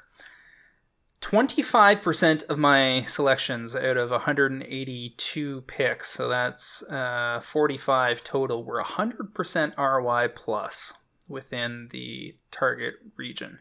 That included such hits as Malakir Rebirth, foils going $1 to $6. I think you'd probably have to take the 380% ROI there with a grain of salt, on the basis that you're probably buy listing out at a lower percentage, but probably still win. Aggravated Assault, Masterpiece, Inventions, I called to go 25 to 60. They are currently $120. So 380% gains there. Edgar Markov, I called September 1st, 2020, at $22 to go to 40, and it's currently 105. So 375% plus gains there, inside about 14 months or so, 15 months. Gideon Blackblade Anime, was telling people to pick those up. Japanese War foils at 30 to go to 50. It's currently at $131. Chromatic Orrery, telling people to pick them up at $5 to go to $12 inside. That was in June of 2020, and they got all the way up to $21 last April. So basically a quad minus shipping and fees. Terror of the Peaks out of M21 called at 12 to go to 20. And as of today, this is the non-foil Terror of the Peaks. And as of today, those are at $46. So that's 280% gains. Some really sexy wins there. And all sorts of other stuff. Cauldron Familiars, Tails End, Double Vision, Deflecting SWAT, Stormwing Entity, Foil Extended Arts, Fiery Emancipations, Shadow Spears, Zhang Yang Yu, the Japanese War anime art foils, Shark Typhoon, Foil Extended Arts, Peer into the Abyss, Sliver Legion, Balefire Dragon, Rhystic Study, Yawgmoth, Thran Physician, Beta Counterspell LP, I called it 300 to go to 500. Those are currently 800, as I referenced earlier. Saurian Imperious Bloodlord on the back of all the vampire hype this fall. I called to go 15 to 30 in September, and they're currently at 38. CE or ICE, that's Collector's Edition or International Collector's Edition, Old School Soul Rings, called January of this year to go 80 to 140. Currently lowest price for both on TCG is about 200. And on and on and on. Quite an impressive list at the top end here. Yeah, I think that it would be hard to argue that neither of us had good stuff at the top here. And I mean, you have what appears to be 13 cards that were triple ups or more, which is excellent, and a lot in the 200 range as well. So there's some real meat in here. With prices kind of across the board, there's buy prices at 1, 2, 3, 5, and there's buy prices at 15, 23, 40, and 300, 50. So, depending, no matter what price point you wanted to be buying in at, you had an option. I think one of the probably most interesting factoids looking at my list is because I tend to focus on premium Magic cards almost exclusively, very rarely picking pack non-foils. There's a lot of evidence here that focusing on the premium side of Magic is going to do well by you. Now, that doesn't mean you couldn't beat this list with pack non-foils, especially if you were spotting dollar cards and buy listing them at 5 or something, and you were doing that consistently, and that was your whole MO. I think that's how you beat this list. But you'd be hard pressed to say that people don't buy premium Magic cards. That's for sure. Oh yeah, I mean, there's no question that stuff moves. That stuff moves, right? Like, that's very clear that there is a market for these types of cards. The only question is whether there is a better market out there pursuing another strategy. But from the people sitting at home doing this stuff just from their chair, looking at cards they can buy a couple copies of online and then sell relatively easily, I'd be hard pressed. I'd be very interested to see that there was a truly preferable strategy. I think targeting that market. Leveraging TCG Direct has been a big win for a lot of pro traders this year. Getting higher prices on cards because you're part of the Direct program to counterbalance the higher fees. Mm-hmm. The people that work overseas arbitrage, either from Japan or Europe, and do it on cards based on existing arbitrage gaps, not predicted arbitrage gaps, that can handle volume and get cards from point A to point B quickly and flipped out to, say, CK buy list or something, that can certainly be a strategy that can beat, weekly selections. And flipping collections, if you're good at doing that, and if that makes sense for your hourly, and assuming that you're taking your hourly into account. Because I think the times where I've handled big collections, it has always come down to, yes, there's good profit here, but the amount of time you have to spend hunting for those deals, driving out to meet people, looking through their stuff, negotiating, etc., you have to take that into account when you're figuring out what your actual margins are. Oh yeah. Whereas a lot of this stuff, like the time I spend flipping 6 figures worth of stuff on eBay every year, mostly happens while I'm currently watching television. So it's not a huge drain on my timeline. Oh yeah, absolutely. It's that's a big part of it that people tend to underestimate when you're doing collections. And I have done a lot of those, and they take a lot more time than you really want them to, for sure. There's also some stuff in here where I've claimed wins that were definitely time specific. So, for instance, Sanctum Prelate was originally called late December of 2020, so about a year ago, to go 15 to 35. Well, it got to 35 just before it was announced as the buy a box promo for MH2. So if you got out mid-late spring, you were in good shape. But if you waited for those buy a box old border foil promos to get distributed to your local LGS, I think those are under 10. They might be as low as $5 right now. And they're gorgeous. Like, it's undoubtedly the best version. Yeah. The first sliver, same kind of thing. That's an MH1 card that they reprinted in MH2. I called it June 1st, 2020 to go 15 to 25, and it got to 36 in March of 2021, but has since retreated in the face of additional copies being pumped into the market via MH2. Mm-hmm. So yeah, I mean, there's definitely some stuff in here where, you know, your exits were time sensitive. But a lot of the foil extended art stuff from the early days of collector boosters that got there okay, when we looked at it last year, did a lot better given more time. Like, if you're looking at things like Underworld Breach foil extended art, I called 26 to 40 July of 2020, and it got up to $64 a year later. Thassa's Oracle extended arts. Yawgmoth Thran Physician is a win out of Time Spiral Remastered. I called the non-foils to go 12 to 26.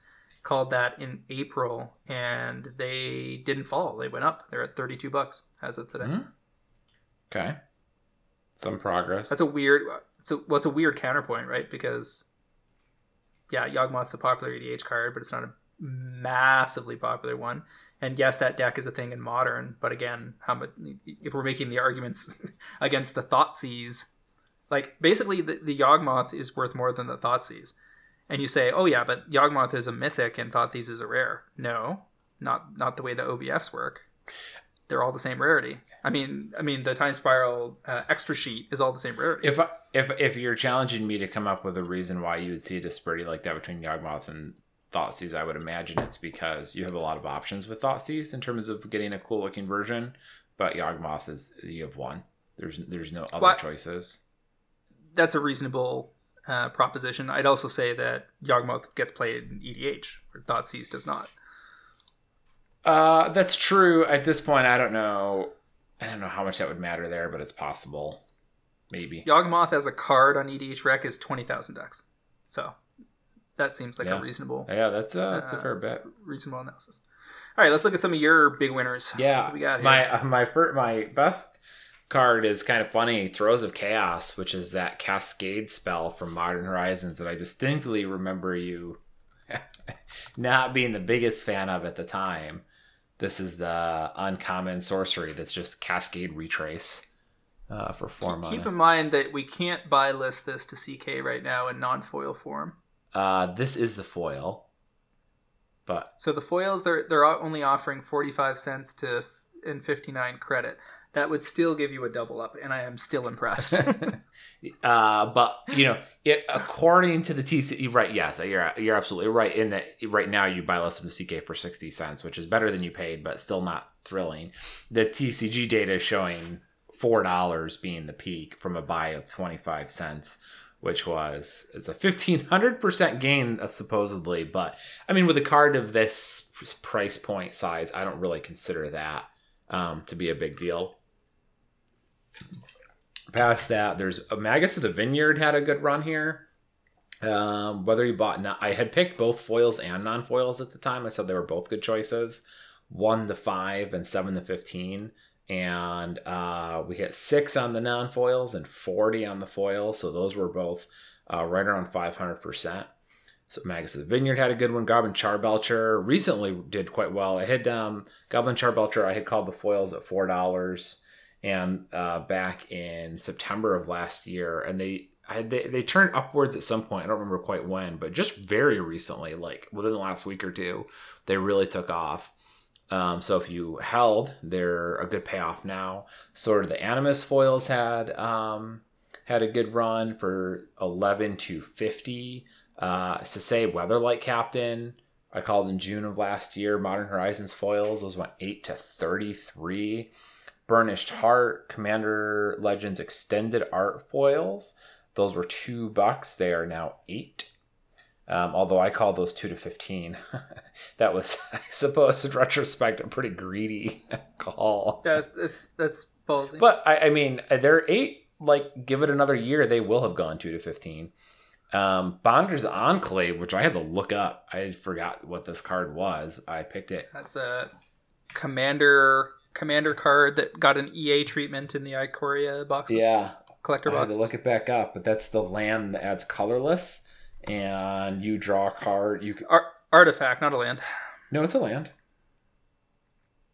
Bonder's Enclave. Oh, Bonder's Enclave, not Bonder's Ornament. Gotcha. Yeah, okay. It's a land, a colorless land that allows you to draw a card if you control a fat creature. Those foils tripled up, more than triple, so that was good. Dwarven Blast Miner was another one that was a little questionable, but just, that's from an Onslaught foil, so just based on there being no inventory. Inspiring Statuary, Revelin Witches, Windfall, all floating in that 200%. Harvest Season, Dried Elysian Grove, Authority of the Council. So there's a mix here. As I'm looking through here, a lot of these, the best ones, a lot of the best picks here were under $10 for a buy price. Sword of the Animus was 11 and Windfall was 12. But if I'm looking at like the top 15 picks, only 3 of the 15 were over $10 as a buy-in. So that seems to be somewhat of a sweet spot here. And it's funny because as I scroll down, I'm seeing more double-digit buy prices.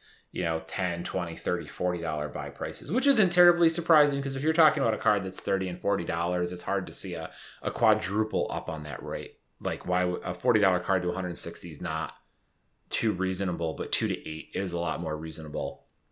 So, if you were to look at flat value gains, but that's it's hard to get those to make sense of those numbers in a reasonable way. But so it's not surprising that the percentage weight tend towards the inexpensive cards. Certainly a strong focus on EDH in your picks. I'm having trouble even finding a modern spec in your top 40 results. Yeah, I mean, that's primarily what I've been shooting for. I mean, most weeks when I decide to go look for picks, I start on EDH Rec. That is generally where I begin my search. And sometimes I will find something and I'll pull it up on TCG Player to check, stats and prices. And then I see something else and I go, oh, I wonder about this set or whatever. And I go off in a different road, which is how I end up with some other odds and ends. But for sure, I always start with EDH. I mean, especially, again, during COVID, like that was going to be my angle. My Ragavan here is modern, but yeah, definitely the path to take for me. I'm just trying to go through stuff that is near even. Like, I basically divided my specs into 3 categories. Obvious wins that were kind of like 30% plus, where especially if it was going into your collection and we didn't steer you wrong. And then some stuff that was kind of like anywhere from minus 10% to plus 30%.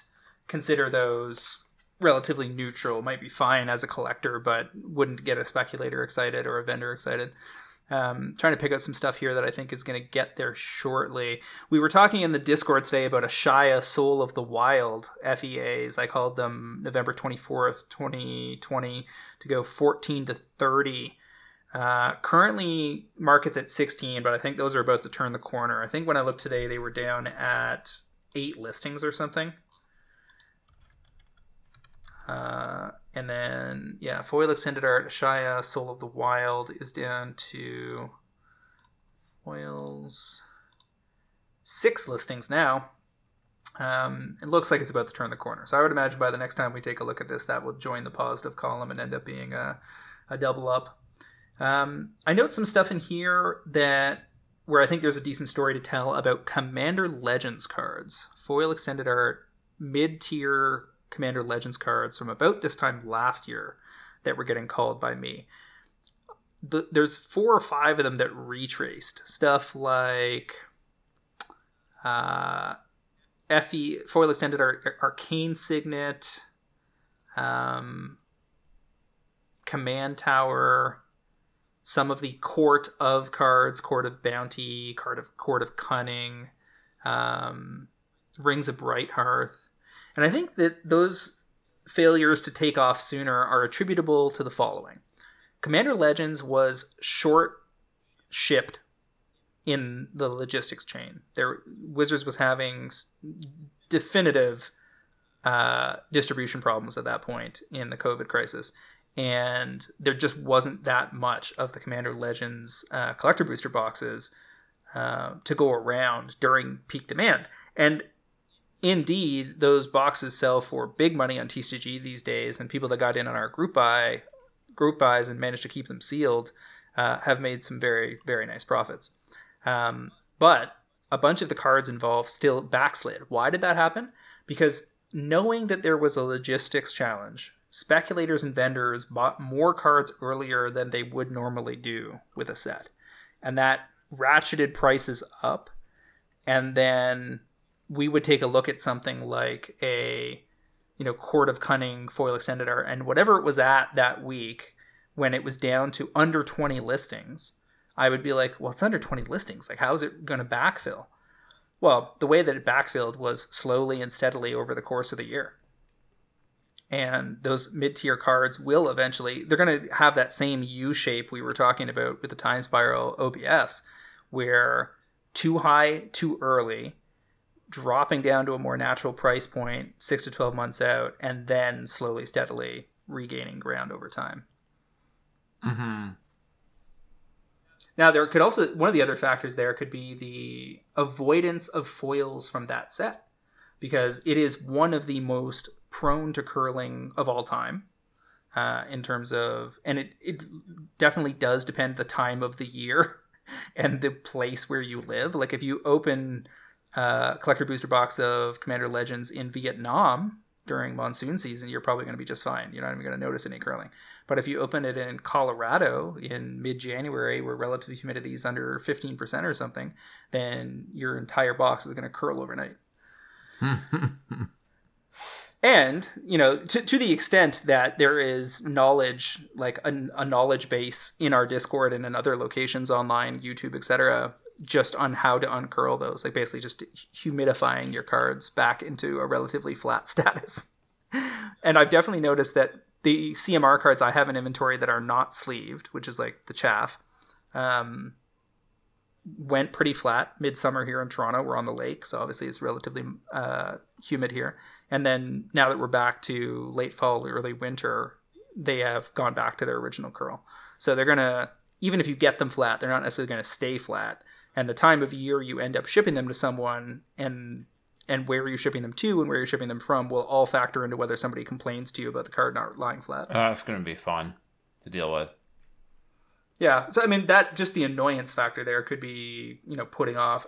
Again, I tell people all the time, I don't think most Magic players know that lore, but you could still have 22% of enfranchised players fully aware of it and avoiding the cards as a result. And I think it gets worse if a better version appears, right? Like, we've had other signets, arcane signets this year, and that is also a factor. So sure, I called Foil Extended Art Arcane Signet February 2nd of this year, but since that time we got the Dan Fraser Secret Lair, and there had already been a Secret Lair before that.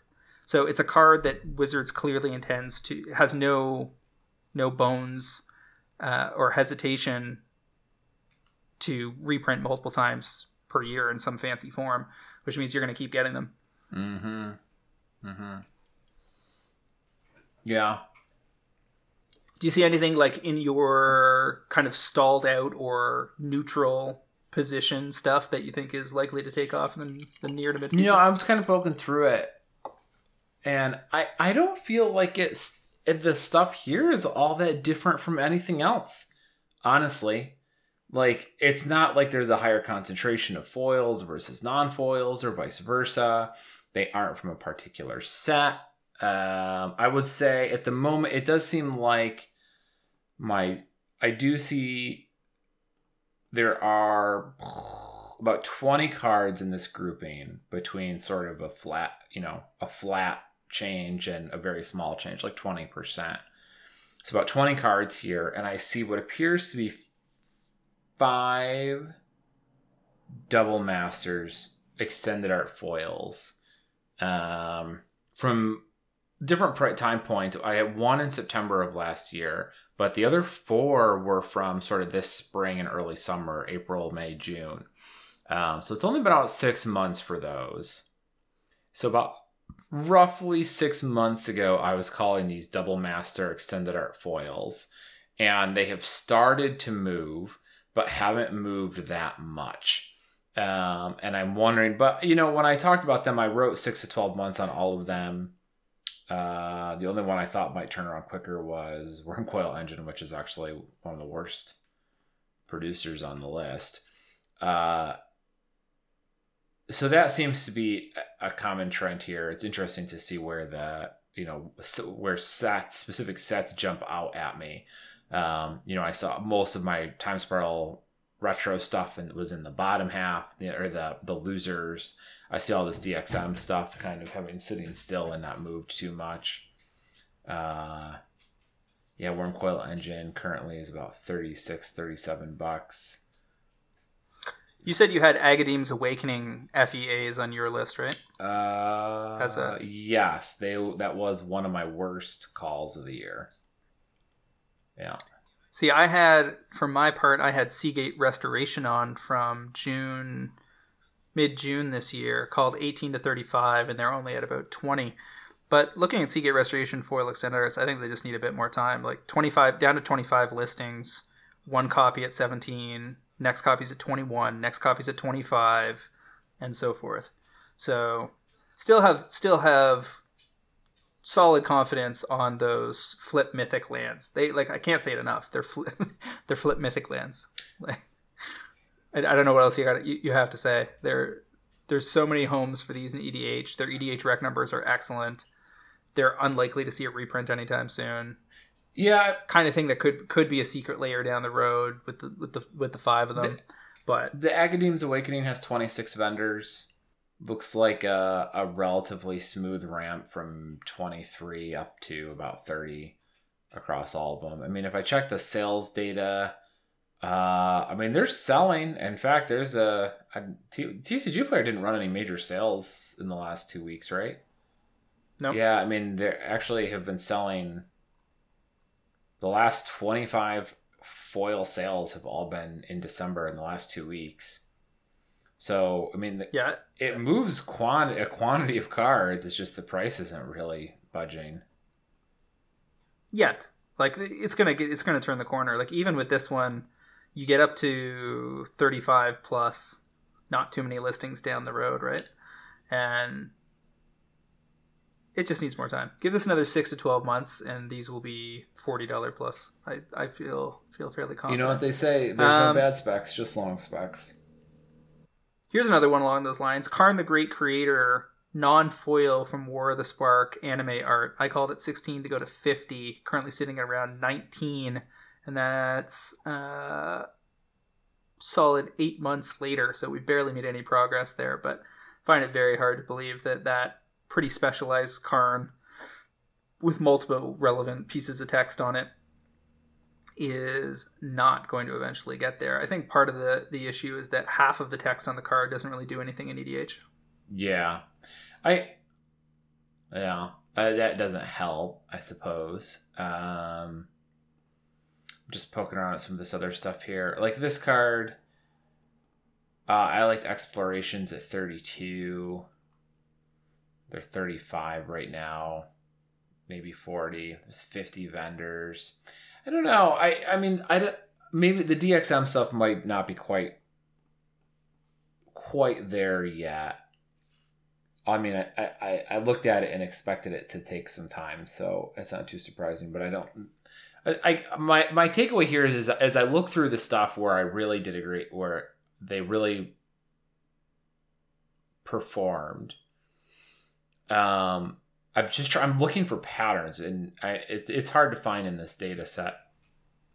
I think that one of the patterns I noticed in your bigger winners is timely EDH related specs that are specific to new commanders that are hot. I mean, there's a couple of those, but I mean, like, I don't think that was Magus of the Vineyard. I don't think that was Burnished Heart. That would be like Blast Miner. You said it definitely was Eladamri's Vineyard. That was a Yurlok card. Hold on, let me put Magus. So I talked about Magus back in November of last year. Come on, EDH Rec, let's go. The search field on this website is a little funky. What are you doing? Trying to click on this card. Magus of the Vineyard. Yurlok, right. Yeah, I do remember this card now. So that is probably what caused that. It is the second most played card in that commander. And I feel like, given your research pattern, we can draw similar tangents pretty easily. Not on all of these, but on a solid chunk of them. I think one of the things that's interesting to me about the last year's worth of stuff is that Zendikar Rising was overprinted for a fall set based on what they anticipated the demand to be for people chasing expeditions, etc. But Commander Legends and Time Spiral Remastered were relatively underprinted. And then you have Modern Horizons 2, which is printed at a high level, but is facing massive demand. To the point where, there's never been a set with so many staples that I can think of. And when we look at something like Double Masters from the year prior, I think August, late July, early August of 2020, people were very concerned that the VIP packs had been overprinted. But VIP packs, subcases of 4, were one of my winners that showed up on my list. Let me see if I can track that entry down. It was... Yeah, I call it VIP booster cases September 22nd, 2020 to go $340 to $499. Lowest priced subcase of 4 VIP boosters on TCG today is $650. And that was at a point where people were very low on those and felt like they had been wildly overproduced. But a lot of the cards involved have rebounded. Not all, but a significant portion. And Double Masters in general has produced a lot of wins. Like our singles group buy on Double Masters cards did very well by the pro traders. And there was things on there like underpriced Atraxas. I think I called Atraxa at 11 to go to 24. And I was almost bang on with that, I believe. Yeah, current pricing as of today on TCG is 25. And I called Atraxa August 4th, 2020 to get there in a year. Well, I still like Double Masters cards. It just seems like the inventory hasn't quite gotten low enough for the prices to really start budging yet. I mean, they are still very cool artwork on very popular cards. It's just taken a little bit longer to move the needle, I suppose. I overall, as I'm looking through the cards that had my worst results and very mediocre results versus the stuff high at the top of the list, I'm not seeing a significant difference in terms of the types of cards, the ages of the cards, the markets. Like, it's not like I can say, okay, well, everything that I picked that was from newer sets didn't do as well, and all the really old stuff did great, or all of my modern picks are sitting at the bottom, what have you. Like, there's a little bit, like I said, with the retro frames at the very bottom of the pack and some of this DXM stuff, kind of flatlining a little bit. But beyond that, it's all the same types of cards. So I think that kind of tells me that I'm roughly on the right page. It's just not everything that you go after for the same reason is necessarily going to work out. I guess I feel like I have a decent read on which EDH cards will move and which ones won't, but I'm not 100%. And I guess I don't feel too bad about not being 100%. That would be pretty hard to pull off. it's a relatively complex market to be tracking all the time. I can say that like one mini trend in here is anytime we had reason to mention sealed product that showed up on my list, tended to work out. Like the VIP packs, Japanese War Booster boxes were called June 8th, 2020 to go 90 to 140. They're currently 155 on TCG. The My Little Pony set, Ponies the Galloping, I called about a year ago, December 2020 to go 100 to 150. It's currently 175 on TCG. We don't call sealed a lot, but when we do, it tends to be a win. And I have a feeling, I think not too long ago, I told people to get on Modern Horizons 2 collector booster boxes. I suspect that will join that particular group in the not too distant future. What this list doesn't include, and we should make an effort to try and grab next year, and I don't even think it would have worked this year if we wanted to, which is the secret layers that we talk about, because we've now talked about a good chunk of secret layers and reviewed what we thought were going to be the winners and which ones weren't. And again, it's been too early at this point, but by next year, that's kind of a separate list. Like, okay, well, these are the secret layers that we said would do well, and these were the ones that we thought were kind of duds. How close were we? And see how our secret layer calls did, because those weren't like picks of the week, but we did identify which ones we liked and which ones we didn't. We have a best ideas channel in the Discord where I tend to provide early analysis on the secret layers. And at this point, there are mods and members that then chime in. I think with this last secret layer, like no less than 15 people posted their actual carts alongside their justifications, and everybody had a little bit of a different take on it. So there's tons of good information floating around in there, and I'm sure that people will call me to task if any of my recommendations go awry.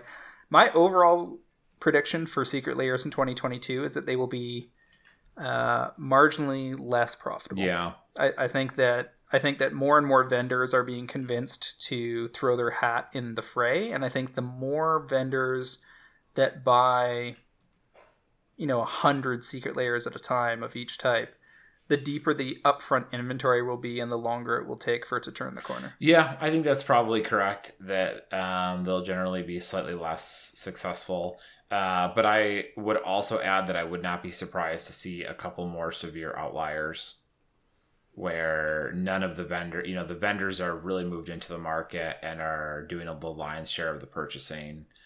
Maybe other players have kind of gotten out of it a little bit, but you have a couple that sneak through the cracks that vendors didn't pick up on that then end up being worth a fortune. While we're on the topic of predictions, I expect that Wizards will continue to de-emphasize standard and paper because COVID's not going to give them much of a choice. I suspect that non-foil standard card rares and mythics as a result will tend to be quite cheap. And that collector booster boxes will be their usual lottery ticket status, with an increasing high end. That's where I think we're going with those. We're going to see more Amano Liliana, Sorin the Mirthless, this new Ninja, Planeswalker, etc., etc. We're going to see more higher potential upside coming out of collector booster boxes, and the rarest possible things that you can pull out of set booster boxes are going to be big ticket wins. And generally speaking, standard sets will continue to do what they've always done, which is you're paying more than you're getting on average, which is kind of how that whole system's supposed to work. And then, at least in the short to midterm. If you look back 10, 15, 20 years, those of us that bought random booster boxes of Urza's Saga or Champions of Kamigawa or whatever, and especially if you kept them sealed, you've done extremely well for yourself. But the modern era is not the same animal, so can't be viewed in that regard. And as a result, we're far past the point where we tell people to stack cases of standard booster boxes these days, which used to be kind of like a common topic of discussion in MTG Finance 6-7 years ago. Oh, yeah, that was definitely a thing people did. It's sort of, it's not really a smart idea anymore. The world has changed and where that was useful. There's still opportunities, but they tend to be, I think, it's just not worth holding on to that stuff for so long. Like the timelines are so long for trying to chase those gains, and It's so inconvenient to hold that crap. And the market has changed where it used to be that a standard box, the standard set box Magic cards was the best place. Was the only product you could buy, right? Like there weren't a zillion types of product formulations where there was different cards in all of them. So like that was where you got cards. But now that there's collector boosters and stuff, it's just changed that landscape so significantly. I think the premium sets are going to have taken that mantle on and will continue to hold it. It's your Double Masters, your Commander Legends, your Time Spiral Remasters, your MH2s. When they put a premium price tag on it, and especially where they limit the print run to some extent, or in the case of MH2, generate such ridiculous demand associated with the product that it is likely to hold value for at least some reasonable amount of time.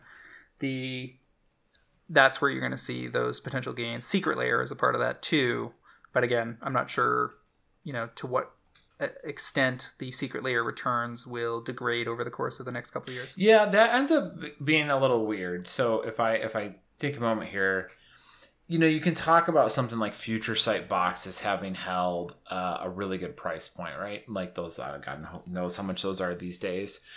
And they were valuable for a long time, way before the essentially the modern era of what sealed product looks like, and even still today. But the difference between that and like a collector booster, right? Like, could you buy a Modern Horizons 2 collector booster and sit on it for a really long time and expect it to become really valuable? Was that Future Sight and all those older set boosters became valuable because not because of the value of the cards. For a while they were, but they lost that, right? Like Tarmogoyf has only gotten cheaper and cheaper for many years running now. It used to be $100, $200 a card and a copy, and that's why Future Sight boxes were part of why Future Sight boxes were so expensive. That is not the case anymore. But now Future Sight boxes are very rare. They're a collector's item unto itself. Once you open the cards, they're no longer valuable. A Modern Horizons collector booster, it seems less likely for that to be true down the road. The cards will continue. The individual cards will probably carry value better than a Future Sight box would have, but reprints and additional printings and what have you may put some more pressure on that. But a sealed Modern Horizons CB will never be like as cool or as unique or as identifiable or whatever. It doesn't have the je ne sais quoi of a sealed Future Sight box, or pick whatever set you want. So I kind of think that era is just over in general, because nowadays the stuff that's sealed that you might be inclined to hold on to seems like it leans much heavier on individual card values rather than on the sum being greater, the whole being great, the sum being greater than the parts, if that makes sense. I think the subculture of which boxes are best to draft also seems to be faded versus where it used to be. Absolutely. That's part of the appeal, has been part of the appeal in the past, but does not seem to be nearly as much anymore. Like, no one's going to care that you have a sealed Ikoria box in the future. It's just not interesting in the way that the older sets were. I think there will be a market that will develop around the collector booster boxes, because there's enough juice in there that, especially if you never got a chance to open certain ones from the past, there will be people that will seek those out. There are going to be people that look to like fill a shelf with one of each. That could be a thing, but that has always been kind of the fringes of Magic, as opposed to core Magic. Like, completionists are a portion of the community, but it's a relatively small portion. Like, guys like my dad are very rare. Yeah, and rare by the day. Yeah, I agree. All right, so yeah, the sum total here. I mean, I think I'm going to post this data to the Discord in a form that at least lets people look it over, because there's a lot of detail here that we didn't have a chance to talk about. But sum total, I think we did pretty good. And especially given the format and the nature of, us telling people pick and choose from amongst what we discuss. If you're picking from the top half of our picks, you're going to do very well. And at bare minimum, you've got a lot of good ideas on the table that you can compare to your other options And as a result, I think people can feel pretty good about listening to the cast and following our advice. And where we've steered you wrong, we certainly apologize. Yeah, I didn't mean to. We'll do our very best to predict Hull Beecher being banned and absolutely wrecking you. Yeah. Well, I will say this is that no matter what you bought this year, or may or may not have bought this year on my picks and what have you, I cracked Theros Beyond Death, Collector Booster, all on my own accord. But Collector Booster case. And I guarantee... Wait, when? What? When did you do that? When it came out. So, okay. So I lost more money on that than you almost certainly have lost on my picks. So...